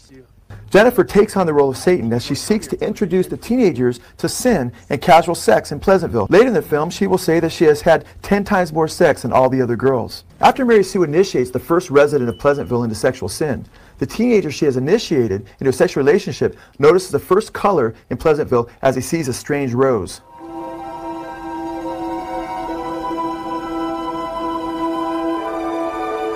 From there on, the black and white world of Pleasantville is transformed into a more and more beautiful and colorful place as it becomes more and more sinful.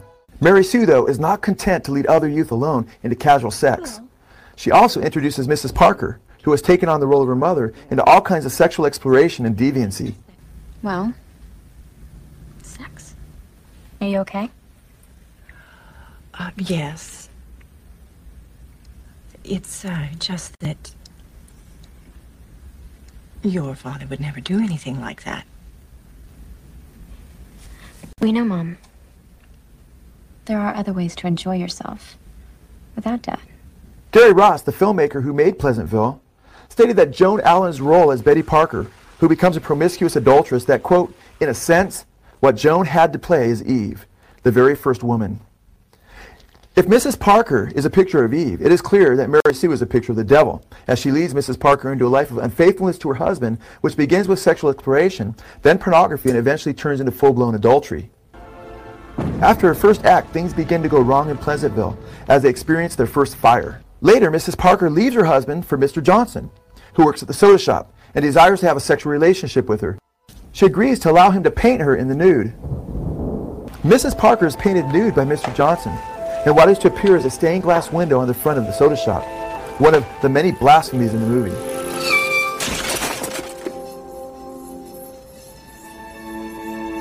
The pornographic imagery is seen even by little children and causes major disturbances in the Pleasantville community.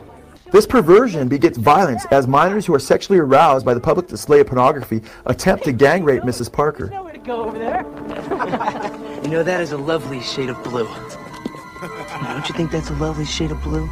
As the movie moves on and more people are fornicating, committing adultery, and viewing pornography, Pleasantville is becoming more and more technicolor. Pleasantville glorifies sin and caricatures innocence, love, and righteousness as insipidly mundane. The film was ultimately a brazen celebration and justification of rebellion against God's moral law. Typically, those who are stuck in the black and white world of Pleasantville can only become colorful if they break the laws of traditional morality. Pleasantville perpetuates the satanic lie that joy comes from disobedience and rebellion against God's moral law. Pleasantville even goes so far as to depict Bud with his date in a Garden of Eden-like scene where she picks an apple as symbolic of the forbidden fruit. She then takes the apple, and like Eve who gave to Adam, she then gives some of the forbidden fruit to Bud. This, of course, takes place at Lover's Lane, where everyone is losing their virginity.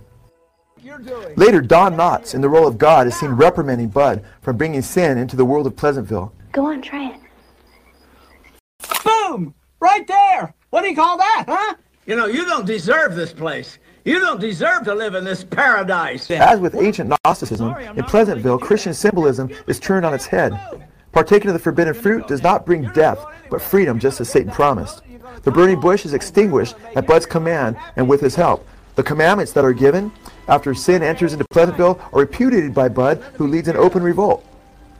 The first rain and flood in Pleasantville, which takes place after Bud eats from the apple that his date had picked at Lover's Lane, is not a judgment to be concerned about, for Bud tells everyone, quote, "Don't be afraid, it's only rain."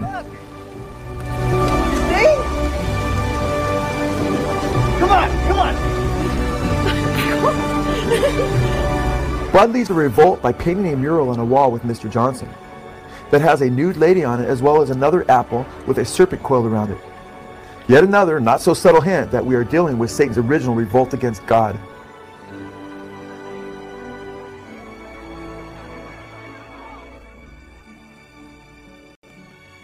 Tom Cruise starred in a Gnostic 1999 Stanley Kubrick movie called Eyes Wide Shut that depicts a secret society of perverts who engage in a Hollywood glorified Gnostic orgy.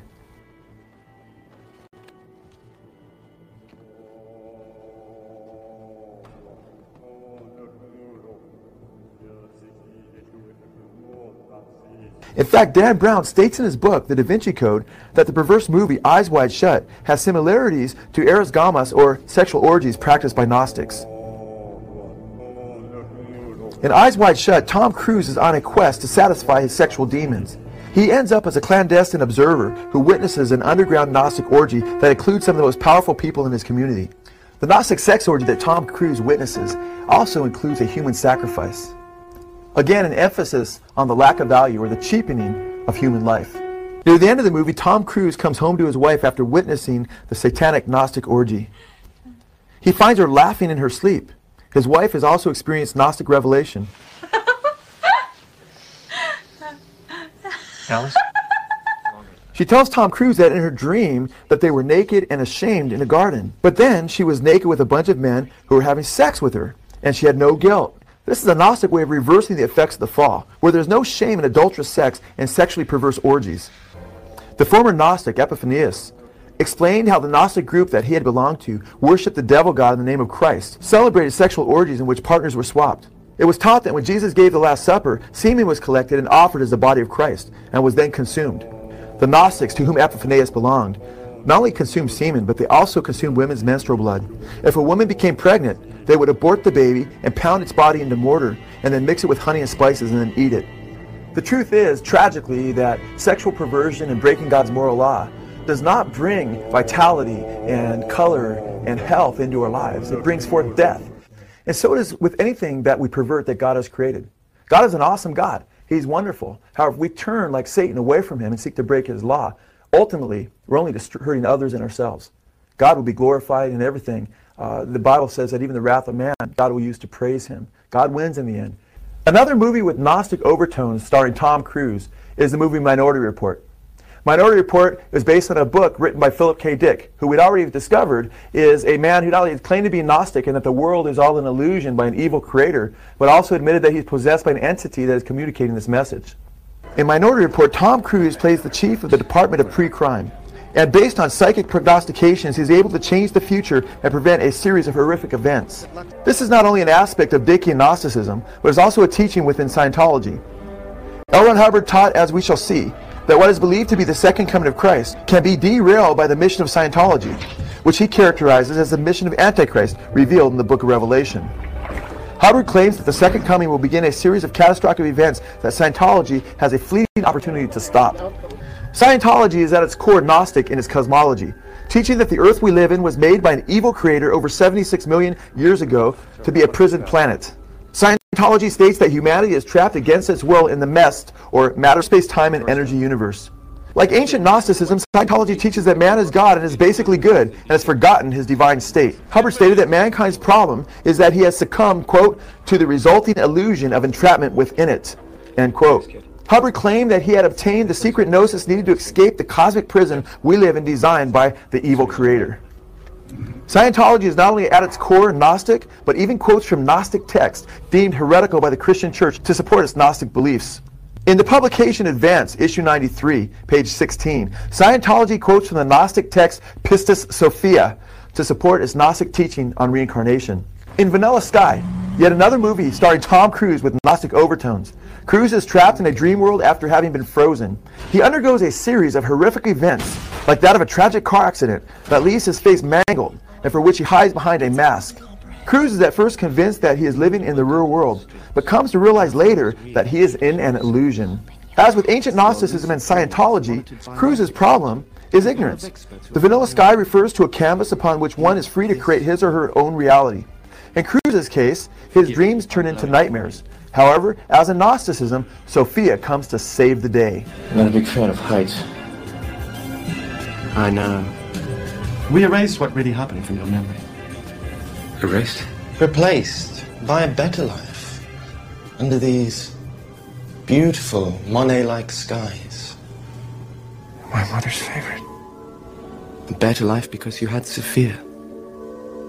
And you sculpted your lucid dream out of the iconography of your youth. An album cover that once moved you. An album cover? There are some things that you're not old enough to understand just yet. A movie you saw once late at night that showed you what a father could be like.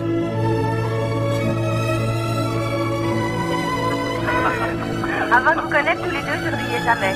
Je devais être comme ça. Or what love could be like. This was a kind woman. An individual. More than your equal. You barely knew her in your real life, but in your lucid dreams, she was your savior.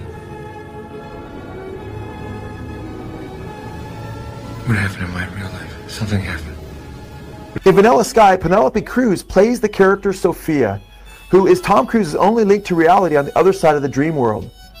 In Gnosticism, Sophia is Satan in disguise, promising to lead humanity out of the illusion supposedly made by the Creator. Open your eyes, open your eyes. Tom Cruise, one of the world's most popular actors, is a disciple of the teachings of L. Ron Hubbard. But L. Ron Hubbard is a disciple of the teachings of Satanist Aleister Crowley. What many people don't realize is L. Ron Hubbard viewed Scientology as his Satanism in disguise. L. Ron Hubbard actually instructed Scientologists to read material written by his admittedly good friend, Satanist Aleister Crowley. In fact, what you're about to hear is an actual recording of L. Ron Hubbard talking about his so-called good friend, Aleister Crowley. He could simply say, I have action. A magician, the magic cults of the 8th, 9th, 10th, 11th, 12th centuries in the Middle East were fascinating. The only modern work that has anything to do with them is trifle wild in spots, but it's fascinating work in itself, and that's work written by Aleister Crowley, the late Aleister Crowley, my very good friend. And he did himself a splendid piece of aesthetics built around those magic cults. It's a very interesting reading to get a hold of a copy of the book, quite rare, but it can be obtained. The Master Therion, Therion, The Master Therion by Aleister Crowley. He signs himself the Beast, the Mark of the Beast, 666. Hubbard's son, L. Ron Hubbard Jr., who wrote the book L. Ron Hubbard, Messiah or Madman, stated that his father believed that he was Satan incarnate. Hubbard Jr. stated, quote, "Also, you've got to realize that my father did not worship Satan. He thought he was Satan. He was one with Satan. He had a direct pipeline of communication and power with him." According to Ron Jr., his father claimed to be the, quote, one who came after and was Aleister Crowley's successor, and had taken on the mantle of the great beast. L. Ron Hubbard Jr. in his book L. Ron Hubbard, Messiah or Madman, states that his father told him that Scientology actually began on December 1st, 1947, the very day Satanist Aleister Crowley died. Crowley instructed his followers to not only submit to his satanic teachings as the guiding light into the age of Antichrist, but encouraged them to put a spin on a satanic cosmology in an effort to create new packages of Satanists to be gobbled up by the masses. Crowley stated that in order to become an adeptus exemptus, quote, the adept must prepare and publish a thesis setting forth his knowledge of the universe and his proposals for its welfare and progress. He will thus be known as the leader of a school of thought. Hubbard did just that and packaged his own form of sci-fi Gnosticism as the only way to escape the evil forces who control the mess universe. Hubbard stated, quote, the mystery of this universe has been, as far as its track is concerned, completely occluded. No one has ever been able to make any breakthrough or come off with it and know what happened. I finally was able to make a breakthrough which brought people through the zone safely. John Travolta, who's another huge actor like Tom Cruise also is a Scientologist. What's interesting about John Travolta is even as Tom Cruise has played in movies with Gnostic overtones, John Travolta actually played in and produced the movie Battlefield Earth. Battlefield Earth, incidentally, was written by, guess who? It was written by L. Ron Hubbard. Battlefield Earth actually dramatizes a battle, which has parallels to what L. Ron Hubbard himself taught about the final battle between aliens and Earthlings, Christ and Antichrist. Battlefield Earth is set in the future where Earth is taken over by aliens and humans are enslaved. Belief in a supernatural God is scoffed at by the revolutionary leader, played by Barry Pepper, who seeks to lead a revolt and topple the evil alien race. I see you have been fortunate in the hunt. I hope you thank the gods. Looks like a non-believer. I believe what I can see. Non-believer, huh? You from the caves? You've probably never seen a god. Would you like to see one? What do you know about gods? L. Ron Hubbard's Battlefield Earth seems to be more L. Ron Hubbard and Hollywood propaganda to prepare the world for the Antichrist. I was given an incredible document by Keith Scott, an ex-Scientologist who actually speaks out against Scientology publicly. Keith Scott told me that he had received this document from an OT3 level Scientologist who works in Scientology as a clerk. The document is entitled OT8 Series 1 Confidential Student Briefing of May 1980 by L. Ron Hubbard. In this document, to which only the highest-ranking Scientologists were privy, we read Hubbard's statements where he declares that he is a fulfillment of the Antichrist. Hubbard stated, quote, "No doubt you are familiar with the Revelation section of the Bible where various events are predicted. Also mentioned is a brief period of time in which the arch-enemy of Christ, referred to as the Antichrist, will reign, and his opinions have sway. All this makes for very fantastic, entertaining reading, but there is truth in it. This Antichrist represents the forces of Lucifer, literally the light bearers, or light bringer. Lucifer being a mythical representation of the forces of enlightenment, the Galactic Confederacy. My mission could be said to fulfill the biblical promise represented by this brief Antichrist period. During this period, there's a fleeting opportunity for the whole scenario to be effectively derailed, which would make it impossible for the mass Maccabean landings or second coming to take place. The second coming is designed, among other things, to trigger a rapid series of destructive events and bring about the eventual enslavement of mankind. The Church of Scientology went to great lengths in court to get the document banned from public disclosure on the grounds of copyright law. But the judge in the case ruled that on the grounds of public interest, the copyright does not apply. Hubbard also states in this document that, quote, Jesus was not nearly the sainted figure he has been made out to be. In addition to be a lover of young boys and men, he was given to uncontrollable bursts of temper and hatred that belied the general message of love, understanding, and other Markov PR. Upon his death, L. Ron Hubbard also seemed to be priming Scientologists to accept the eventual Antichrist as though it were himself in a future incarnation. He went on to state, quote, I will soon leave this world only to return and complete my mission with another identity. I'll return not as a religious leader, but as a political one. I will not be known to most of you, my activities misunderstood by many, yet along with your constant effort in the theta band, I will effectively postpone and then halt a series of events designed to make happy slaves of us all.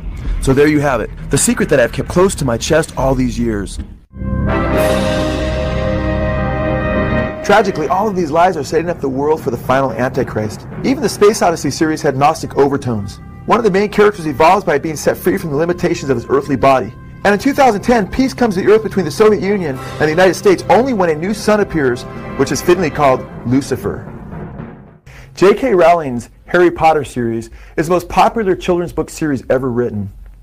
Rowling's books and the subsequent movies based upon her books have helped initiate countless children into different forms of occult ideology. While Rowling acknowledges that sometimes it will take as much as a week to work something out in her stories, she admits that the initial story of Harry Potter and many of the other characters came in a stream of consciousness. Rowling admitted, quote, Harry as a character came fully formed, as did the idea of his sidekicks, the characters of Ron and Hermione, who was the brains of the threesome. She said, it started with Harry, then all three characters and situations came flooding into my head. Rowling describes the way that she writes as though she is often in a stream of consciousness, and that at times she is only taking notes of things she sees and hears in what sound like visions. She states, quote, I see a situation and then I try to describe it as vividly as I can, end quote. I have a very visual imagination. I see it, then I try to describe what is in my mind's eye. For author J.K. Rowling, it all started on a train. It was 1990, and she was traveling from Manchester to London. Rowling describes her own writing ability in writing the Harry Potter series, much in the same way she describes the channeling of spirits that takes place in the Hogwarts School of Witchcraft and Wizardry. Is it possible that J.K. Rowling herself is being used by spirit entities to indoctrinate our children into witchcraft? Joanne Rowling not only describes her introduction to her main characters in such a way as describing what she sees, but Rowling states that when she writes the dialogue between characters, she simply takes notes from what she hears almost audibly. She states, quote, "And I do love writing dialogue. Dialogue comes to me as though I'm just overhearing a conversation," end quote. Blavatsky is an obvious reference to H.P. Blavatsky, as Blavatsky is a perfect anagram for Blavatsky, who shares the same initials as Harry Potter. Her name is usually written as H.P. Blavatsky. Blavatsky's book, Unfogging the Future, is listed as a divination text at the Hogwarts School of Witchcraft and Wizardry in the Harry Potter series, and recalls Isis Unveiled, which is Blavatsky's first major work. Blavatsky is, of course, along with Satanist Aleister Crowley, a Gnostic founder of the modern-day New Age movement, or Neo-Gnosticism. Blavatsky in her Secret Doctrine quotes occultist Eliphaz Levi approvingly, stating, quote, "Satan is the angel who is proud enough to believe himself God, brave enough to buy his independence at the price of eternal suffering and torture, beautiful enough to have adored himself in full divine light, strong enough to reign in darkness amidst agony, and to have built himself a throne on his inextinguishable pyre. The prince of anarchy, served by a hierarchy of pure spirits." We saw earlier how both Blavatsky and Crowley taught that Satan liberated humanity from the Creator as he initiated Eve in the Garden of Eden. Harry Potter's escape from the world of Muggles, which are non-magical human beings, is precipitated by a communication that takes place between Harry Potter and a serpent. Harry Potter escapes from the material world of the Muggles to the spiritual world of witchcraft and wizardry. After Harry Potter escapes the world of material illusions, he finds out that he actually has godlike powers. J.K. Rowling not only seems to give her young impressionable audience clues as to who big occultists were in the past, as she initiates them into different forms of magic and occultism, but it's interesting because J.K. Rowling also seems to be patterning the life of Harry Potter after the life of Satanist Aleister Crowley. Like Harry Potter, Crowley abandoned his strict upbringing, claiming that his mother was a tyrannical religious bigot, and went on to discover that he was a sorcerer joining several occult orders. Like Harry Potter, Crowley realized he was a wizard as a preteen. Crowley stated, quote, "Before I touched my teens, I was already aware that I was the beast, whose number is 666. While Crowley would claim to have committed several human sacrifices, he claimed that he killed his first cat at the age of 11. According to J.K. Rowling, Harry began to find out that he was a wizard at age 11. In Harry Potter, the Goblet of Fire, page 20, it is stated, quote, "It had been enough of a shock for Harry to discover on his 11th birthday that he was a wizard." As in Crowley's Satanism, in the Harry Potter series, the number 11 takes on special significance. Crowley writes that, quote, 11 is the number of magic in itself. He also writes that 11, quote, is a sacred number par excellence of the new age or new eon. It is written in the book of the law, 11 as all their numbers who are of us. Crowley claimed that the number 11 was his magic number. Crowley began to spell magic with the letter K at the end of magic because the letter K is the 11th letter of the alphabet and had a special Kabbalistic meaning to Crowley as a Satanist. Not only does Harry realize that he has occult powers at the age of 11, but the length of Harry's wand seems to have special significance, as is perfectly suited for Harry Potter. In Harry Potter, the Goblet of Fire, page 310, we read, quote, "Harry had weighed what felt like every wand in the shop. At last he had found one that suited him. This one, which was made of holly, 11 inches long." Both Crowley and Harry did not only get their starts as sorcerers at the same age and under similar circumstances, but they both had distinguishing marks as children that revealed that they were sorcerers. For Harry Potter, this distinguishing mark, of course, was a lightning bolt. Crowley states in his Confessions, "At birth I had 3 distinguishing marks." He states that, quote, "Over the center of my heart I had 4 hairs curling from left to right in the exact form of a swastika. Before Hitler was, I am." Harry has a distinguishing mark on his forehead as well, which is an ancient occult symbol, a Nazi-stylized lightning bolt. In an interview with Scholastic, when J.K. Rowling was asked, quote, "Why did you choose the lightning bolt as a trademark for Harry Potter?" Rowling stated, quote, "Just because I decided that it would be an interesting and distinctive mark," end quote. It is interesting that Harry Potter's lightning bolt and Crowley's swastika both share a similar occult history. The lightning bolt has long been a symbol in the occult and Satanism. Crowley taught that the Satanist was to find his own magical path, and that he was to follow the satanic maxim, "Do what thou wilt, shall be the whole of the law," to realize his true destiny as a magician.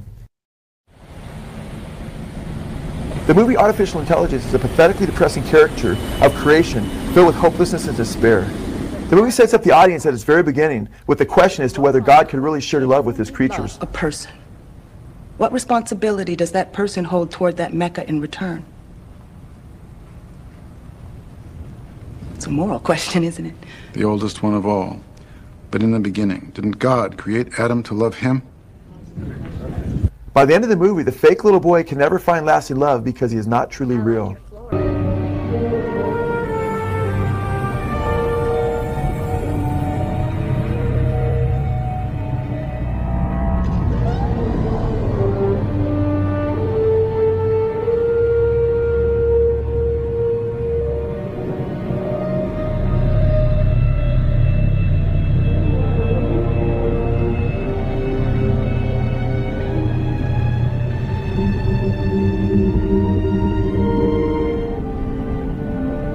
Blue Fairy's all right.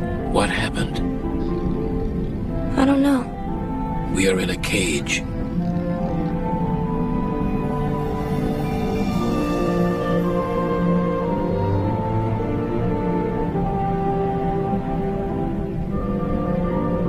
Blue Fairy. Please. Please, please make me into a real live boy. In the movie Total Recall, Arnold Schwarzenegger plays a man who finds out that he is not real or that he is living in a dream world. By the end of the movie, he still doesn't even know if he is real or not. Sorry, Quaid. Your whole life is just a dream. In the movie From Hell, Johnny Depp smokes opium to receive psychic visions to aid him in solving crime cases. From Hell was written by Alan Moore, who, as we have seen, claims that he became a better writer by practicing Satanist Aleister Crowley's magic and making contact with what he calls the demon of visual arts. In keeping with Moore's claim that Aleister Crowley, the Satanist, always made other Satanists the heroes in his novels like Diary of a Drug Fiend, Alan Moore makes Johnny Depp, another drug fiend, a hero.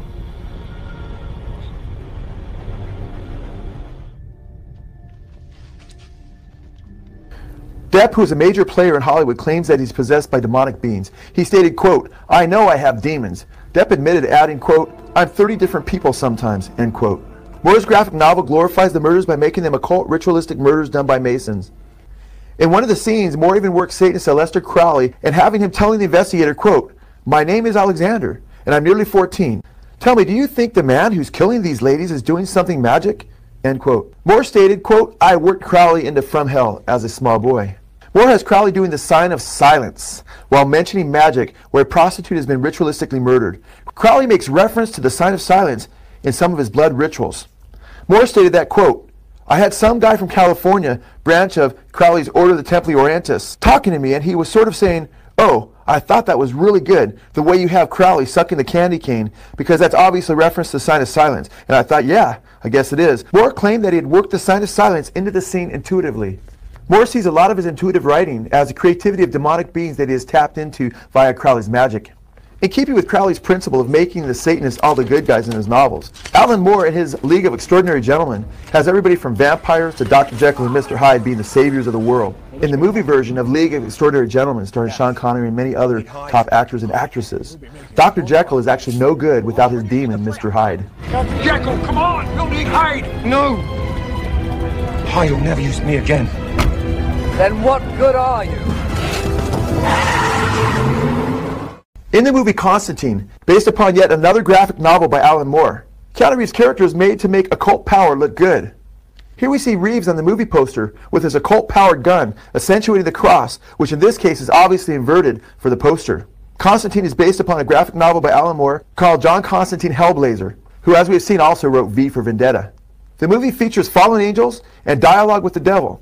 In the graphic novel, part of John Constantine becomes one with the body of Satanist Aleister Crowley and is cast into hell. The Truman Show, starring the popular actor Jim Carrey, is yet another movie that propagates the whole Gnostic view that we've been trapped by an evil creator.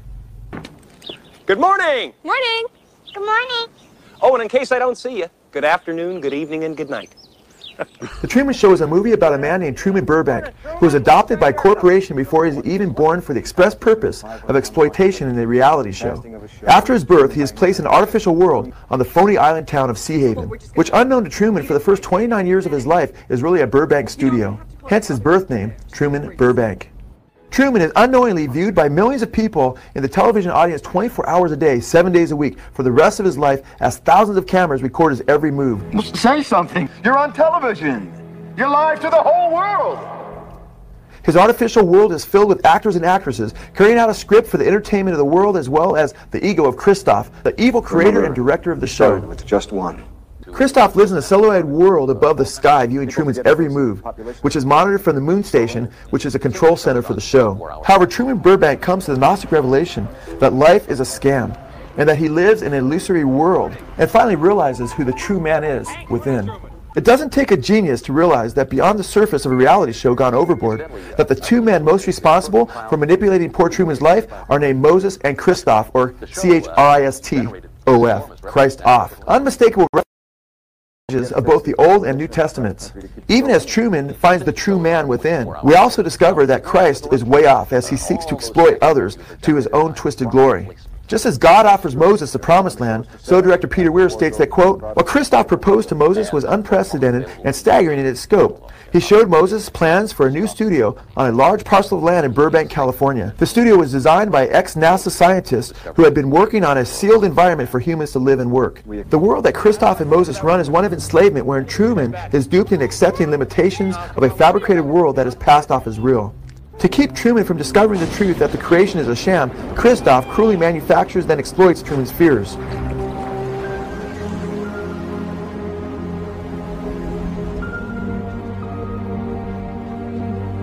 Eventually, Truman finds out that everything is false. Truman finds out that trust and faith in his creator is a delusion, but that suspicion and rebellion are at least a true freedom and fulfillment. Truman is depicted as a brave soul who broke through the barriers that hold us down to open himself up to the real world. This again is a depiction that the world we live in is phony, and through Gnosticism or cultism we can come to understand all is an illusion and find true enlightenment and spiritual reality.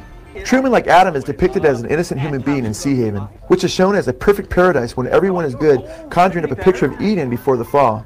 Even as Satan sought to get Adam and Eve to believe that God was holding out on them, the first time that we see Truman become aware that Christoph may be deceiving him is when a star falls from heaven and gives him enlightenment.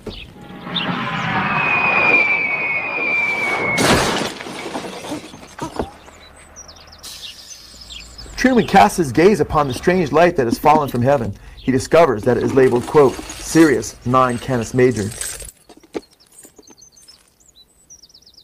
Truman herein receives a hint that the world he lives in may be bogus, and the hint comes from a fallen light labeled Sirius 9. Sirius is the brightest star in the Canis Major constellation. Thus Truman's revelation that leads to the knowledge that Moses and Christoph have deceived him comes from a fallen star. It just so happens that Satan, who led Adam and Eve astray, is depicted in Scripture as being a fallen star. The prophet Isaiah stated, quote, How you have fallen from heaven, O Lucifer, son of the dawn! You have been cut down to the earth, you who have weakened the nations.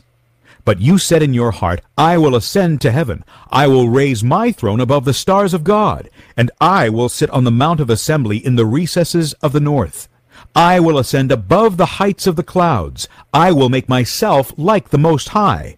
Nevertheless, you will be thrust down to Sheol, to the recesses of the pit. Isaiah 14:12-15. Philip K. Dick, who as we have seen has influenced several Gnostic movies, claimed that spirit entities from the star Sirius are using him and others in popular culture to awaken the world to the truth that we are in a fabricated world like that of Truman's. There's a vast amount of Gnostic occult literature which identifies the star Sirius with Gnostic revelation and satanic forces. In Philip K. Dick's exegesis of Valis, he states that he is possessed by a spirit entity that claims to be from Sirius, and that Sophia is going to be born again, and that the insane creator will be overthrown, and that, quote, invaders, end quote, using telepathic powers that have emanated from the planet star system Sirius covertly influence our history toward a fruitful end, and eventually a new occult age will dawn. In Morals and Dogma, Albert Pike states, quote, the blazing star of 5 points, end quote, or the pentagram of the Masonic lodges represents Sirius, the guardian and guide of our souls. Satanist Aleister Crowley identified his own spirit guide to be both Satan, whom he also referred to as Sirius. Truman experiences Gnostic initiation through 3 means of revelation that mirror Gnosticism. He experiences it from the fallen star that gives him knowledge, representing Satan. As we have seen, Gnostics recast Satan disguised as Sophia, who fell from the ultimate depth, and then in an act of self-redemption seeks to save humanity from the evil creator. Even as Gnosticism teaches that Eve set Adam free from the evil creator, Truman becomes enchanted by a woman he sees sitting by a tree. Her stage name as part of Christoph's script is Lauren, but feeling compassion for Truman Burbank, she reveals her real name as Sylvia and seeks to reveal to Truman covertly that he is being deceived by Christoph and Moses, and that the world he lives in is phony. Truman. What do they want? Listen to me. Everybody knows that. Everybody knows everything you do.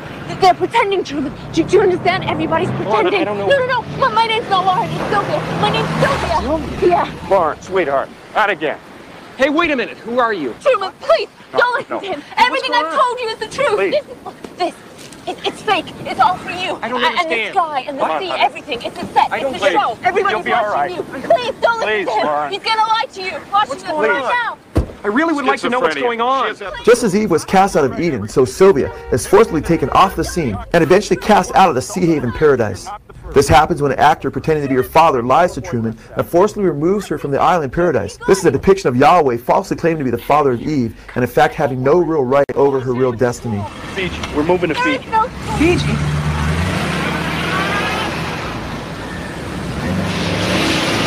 As in Gnosticism, Truman not only receives revelation from a fallen star, from a woman at a tree, but he also receives revelation from self-discovery. Truman looks at himself in a mirror, and the revelation that began with the fallen star continues to open his eyes to the secret gnosis of who he truly is. Gnostic Gospels, like that of the Gospel of Thomas, encourage Gnostic initiates to look within oneself for revelation and for one's own divinity. Rather than Jesus being the light of the world, the Gospel of Thomas states, quote, "There is light within each person, and it lights up the whole universe. If it does not shine, there is darkness." It is as Truman looks to himself that he discovers that the creator of the world is a phony who has created a phony world, and that he comes to discover the light of the true man within. As the Truman Show progresses, we not only discover more and more about Truman, but we discover more and more about the evil creator. He goes from being a control freak to one that flies into a rage. In the end, he loses his hold on Truman and is defeated. He is depicted as a monstrous creator who derives pleasure from being in control and watching another live a lie. In the film's climactic scene, Christoph is revealed to be an evil manipulator. Truman makes a heroic attempt to escape Christoph's phony world by a sailboat. Christoph, filled with wrath, loses control and rains down a thunderous storm upon Truman's head. Christoph is intent on stopping Truman from escaping, even if it means drowning him. Notice that we get another clue as to what's going on here, and we see the boat number 139. We see number 139 on the boat when the boat is sailing, but we also see that after Truman recovers from the capsized boat, he's clutching the sail, and the director wants to make sure that we see that 139 all over again. This is significant because in the Bible, Psalm 139 is all about God seeing everything. In Psalm 139, the psalmist talks about God knowing the psalmist's location and his every thought. Psalm 139 states, quote, "O Lord, you have searched me, and you know me. You know when I sit down and when I rise. You perceive my thoughts from afar. You discern my going out and my lying down. You are familiar with all my ways. Before a word is on my tongue, you know it completely, O Lord. You hem me in, behind and before. You have laid your hand upon me. Such knowledge is too wonderful for me, too lofty for me to attain. Where can I go from your spirit? Where can I flee from your presence? If I go to the heavens, you are there. If I make my bed in the depths, you are there. If I rise to the wings of the dawn, I settle on the far side of the sea. Even there your hand will guide me. Your right hand will hold me fast. If I say surely darkness will hide me, and the light become night around me, even the darkness will not be dark to you. The night will shine like the day, for darkness is as a light to you. For you created my inmost being. You knit me together in my mother's womb."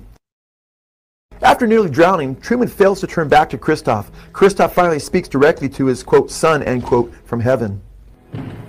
Truman. I can hear you. Who are you? I am the creator of a television show that gives hope and joy and inspiration to millions. Then who am I? You're the star. Was nothing real? You were real. There's no more truth out there than there is in the world I created for you. Same lies. The same deceit. But in my world, you have nothing to fear. As in Gnosticism, Truman recognizes his own power over Christoph, and appearing to walk on water, he makes his ascent up into a door in the heavens to find freedom from Christoph's restrictions. Actually becomes his own savior with the help of the fallen star, the help of the woman at the tree, and self-discovery. Ultimately, the crowd is made to celebrate Truman's salvation from the evil creator, Christoph and Moses. It seems that director Peter Weir, through The Truman Show, purposely sought to get people to question the authority of their creator. Weir stated, quote, "Truman lived on, unaware that his life was unlike any other. After all, why should he doubt his world? It was all he'd ever known, as real to him as ours is to us." Truman's freedom was supposedly his daringness to break the rules and to overcome the phony boundaries set up to keep him from the truth. This appeals to our sinful nature because we would like to play God and blame the Creator for all of our problems. We like to think that we could create our own world and leave our Creator in the dust. The reality is that Psalm 139 is not about an evil Creator. It's actually a psalm of comfort. It's a song of comfort that shows us that thank God that God is on the throne no matter what we go through, and that He tenderly cares for each one of us.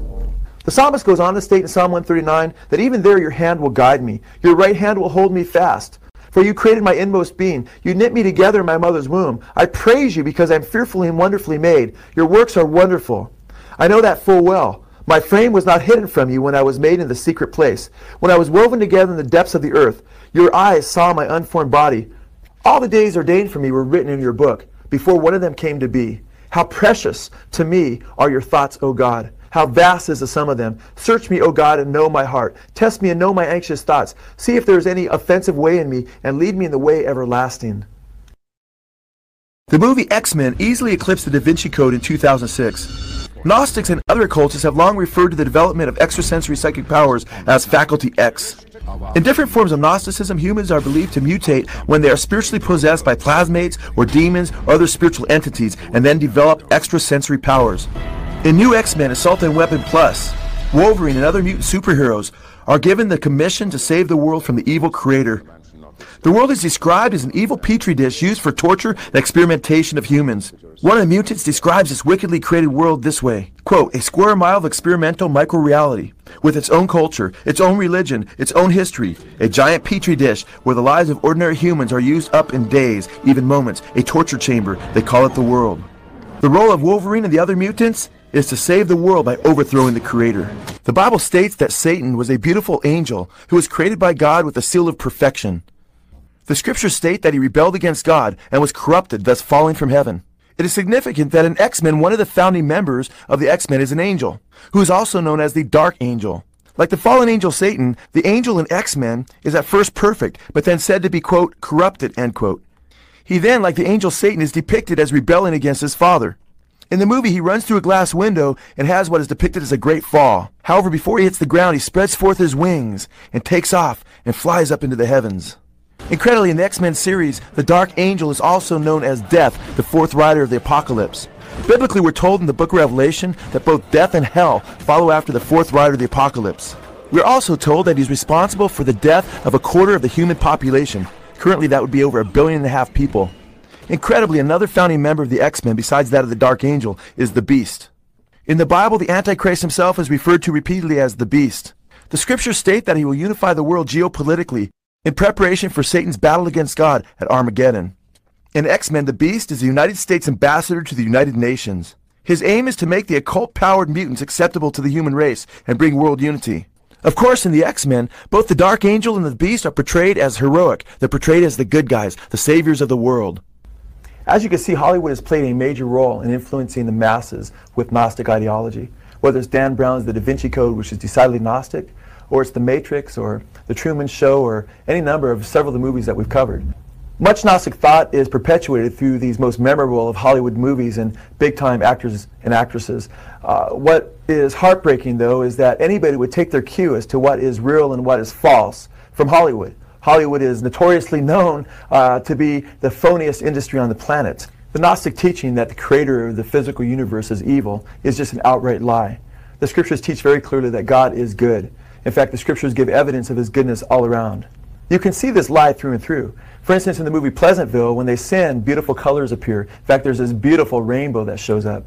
It's interesting as well because in Dark City, when they are freed from the evil creators, the best thing that they can imagine creating their own world instead of Dark City would be a beautiful beach. Truman, when he escapes Sea Haven, where he wants to really go is a place like Tahiti. What's amazing is it's God, the creator of the universe, who made the beautiful beaches. It's God, the creator of the universe, who's the one who made colors, who made the rainbow. It's the Lord God who made places like Hawaii and Tahiti. In fact, the whole world, the Bible tells us, was a paradise when God created it. Man's rebellion did not earn him or bring him salvation, but turned a paradise that God created totally beautiful into, well, a fallen creation, a twisted creation. It's because of man's rebellion that even these beautiful things have become tainted. Psalm 19 states that the heavens declare the glory of God, and the firmament shows his handiwork, and day after day they utter speech, and night after night they reveal knowledge. In Romans chapter 1, the word of God states that God's divine power, his attributes, are seen in the things that he's created. Such wonders show his unmatched power and artistry. Even God's moral laws are beautiful, loving gifts that he has given to bless us. Tragically, Hollywood repeatedly casts aspersion on the Creator and his moral law. Like the serpent in the garden, the constant refrain in Hollywood's message is to rebel against the Creator and his moral law. He's given us his commands to love him with our whole heart, soul, mind, and strength, and our neighbors as we love ourselves, because he wants us to be a blessing to each other. Have you been conned by Hollywood and its resurrection of the ancient lie of Gnosticism? You've been conned by Dan Brown in the Da Vinci Code and any number of these Hollywood movies. It was the Da Vinci Code that Dan Brown has Eve being a goddess. It was the Da Vinci Code that Sophie Nauvoo, one of the main characters, whose name has Eve in the middle of it, is brought into the gnosis that she is related to a goddess. It's in the Da Vinci Code that the combination to the Holy Grail is APPLE. It's from the opening of that apple and the knowledge that that brings that they come to discover the Holy Grail in the pyramid of the Louvre Museum, which Dan Brown inaccurately states has 666 window panes. You must by now see where all this is going and what this is all about. It's Satan's ancient, wicked lie. The bottom line of Dan Brown's book and movie, The Da Vinci Code, actually appears on the very last page in the very last paragraph of the Da Vinci Code, the book. It is here that Dan Brown ultimately turns people away from the worship of the true God, the biblical God, and turns them to the worship of a dead woman's bones. It is in this last paragraph that Dan Brown states, quote, "Like murmurs of spirits in the darkness, forgotten words echoed. The quest for the Holy Grail is the quest to kneel before the bones of Mary Magdalene. A journey to pray at the feet of the outcast one. With a sudden upwelling of reverence, Robert Langdon fell on his knees. For a moment he thought he heard a woman's voice, the wisdom of the ages, rising from the chasms of the earth." Dan Brown might as well have said, a chorus of demons belched forth from the bowels of hell, saying, don't worship the true God, the creator of the universe, but bow down before the dead bones, these crusty old bones of some bygone woman. Tragically, Satan's objective has always been to get us to worship the outcast one. In fact, Dan Brown said, in reverence to the outcast one, Satan is ultimately the outcast one. And Satan uses images of false gods and goddesses to get us to bow down to everything but the true and living God. The scriptures, however, tell us that the gods of the nations are demons. They're really demonic forces that use different material things or different spiritual things that are not what are to be worshipped to get us to worship false gods, principalities and powers, wickedness, perversion. However, thank God, our God, His great goodness, while He could have totally justly destroyed each and every one of us, allows you to come to the knowledge of the truth, to understand that there is a Creator who loves you, there's a Creator that made everything. He is a good God. In fact, He is infinitely good. He's infinitely powerful. He's infinitely wise.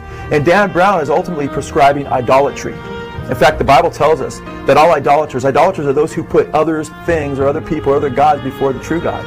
In fact, God is holy and just and good.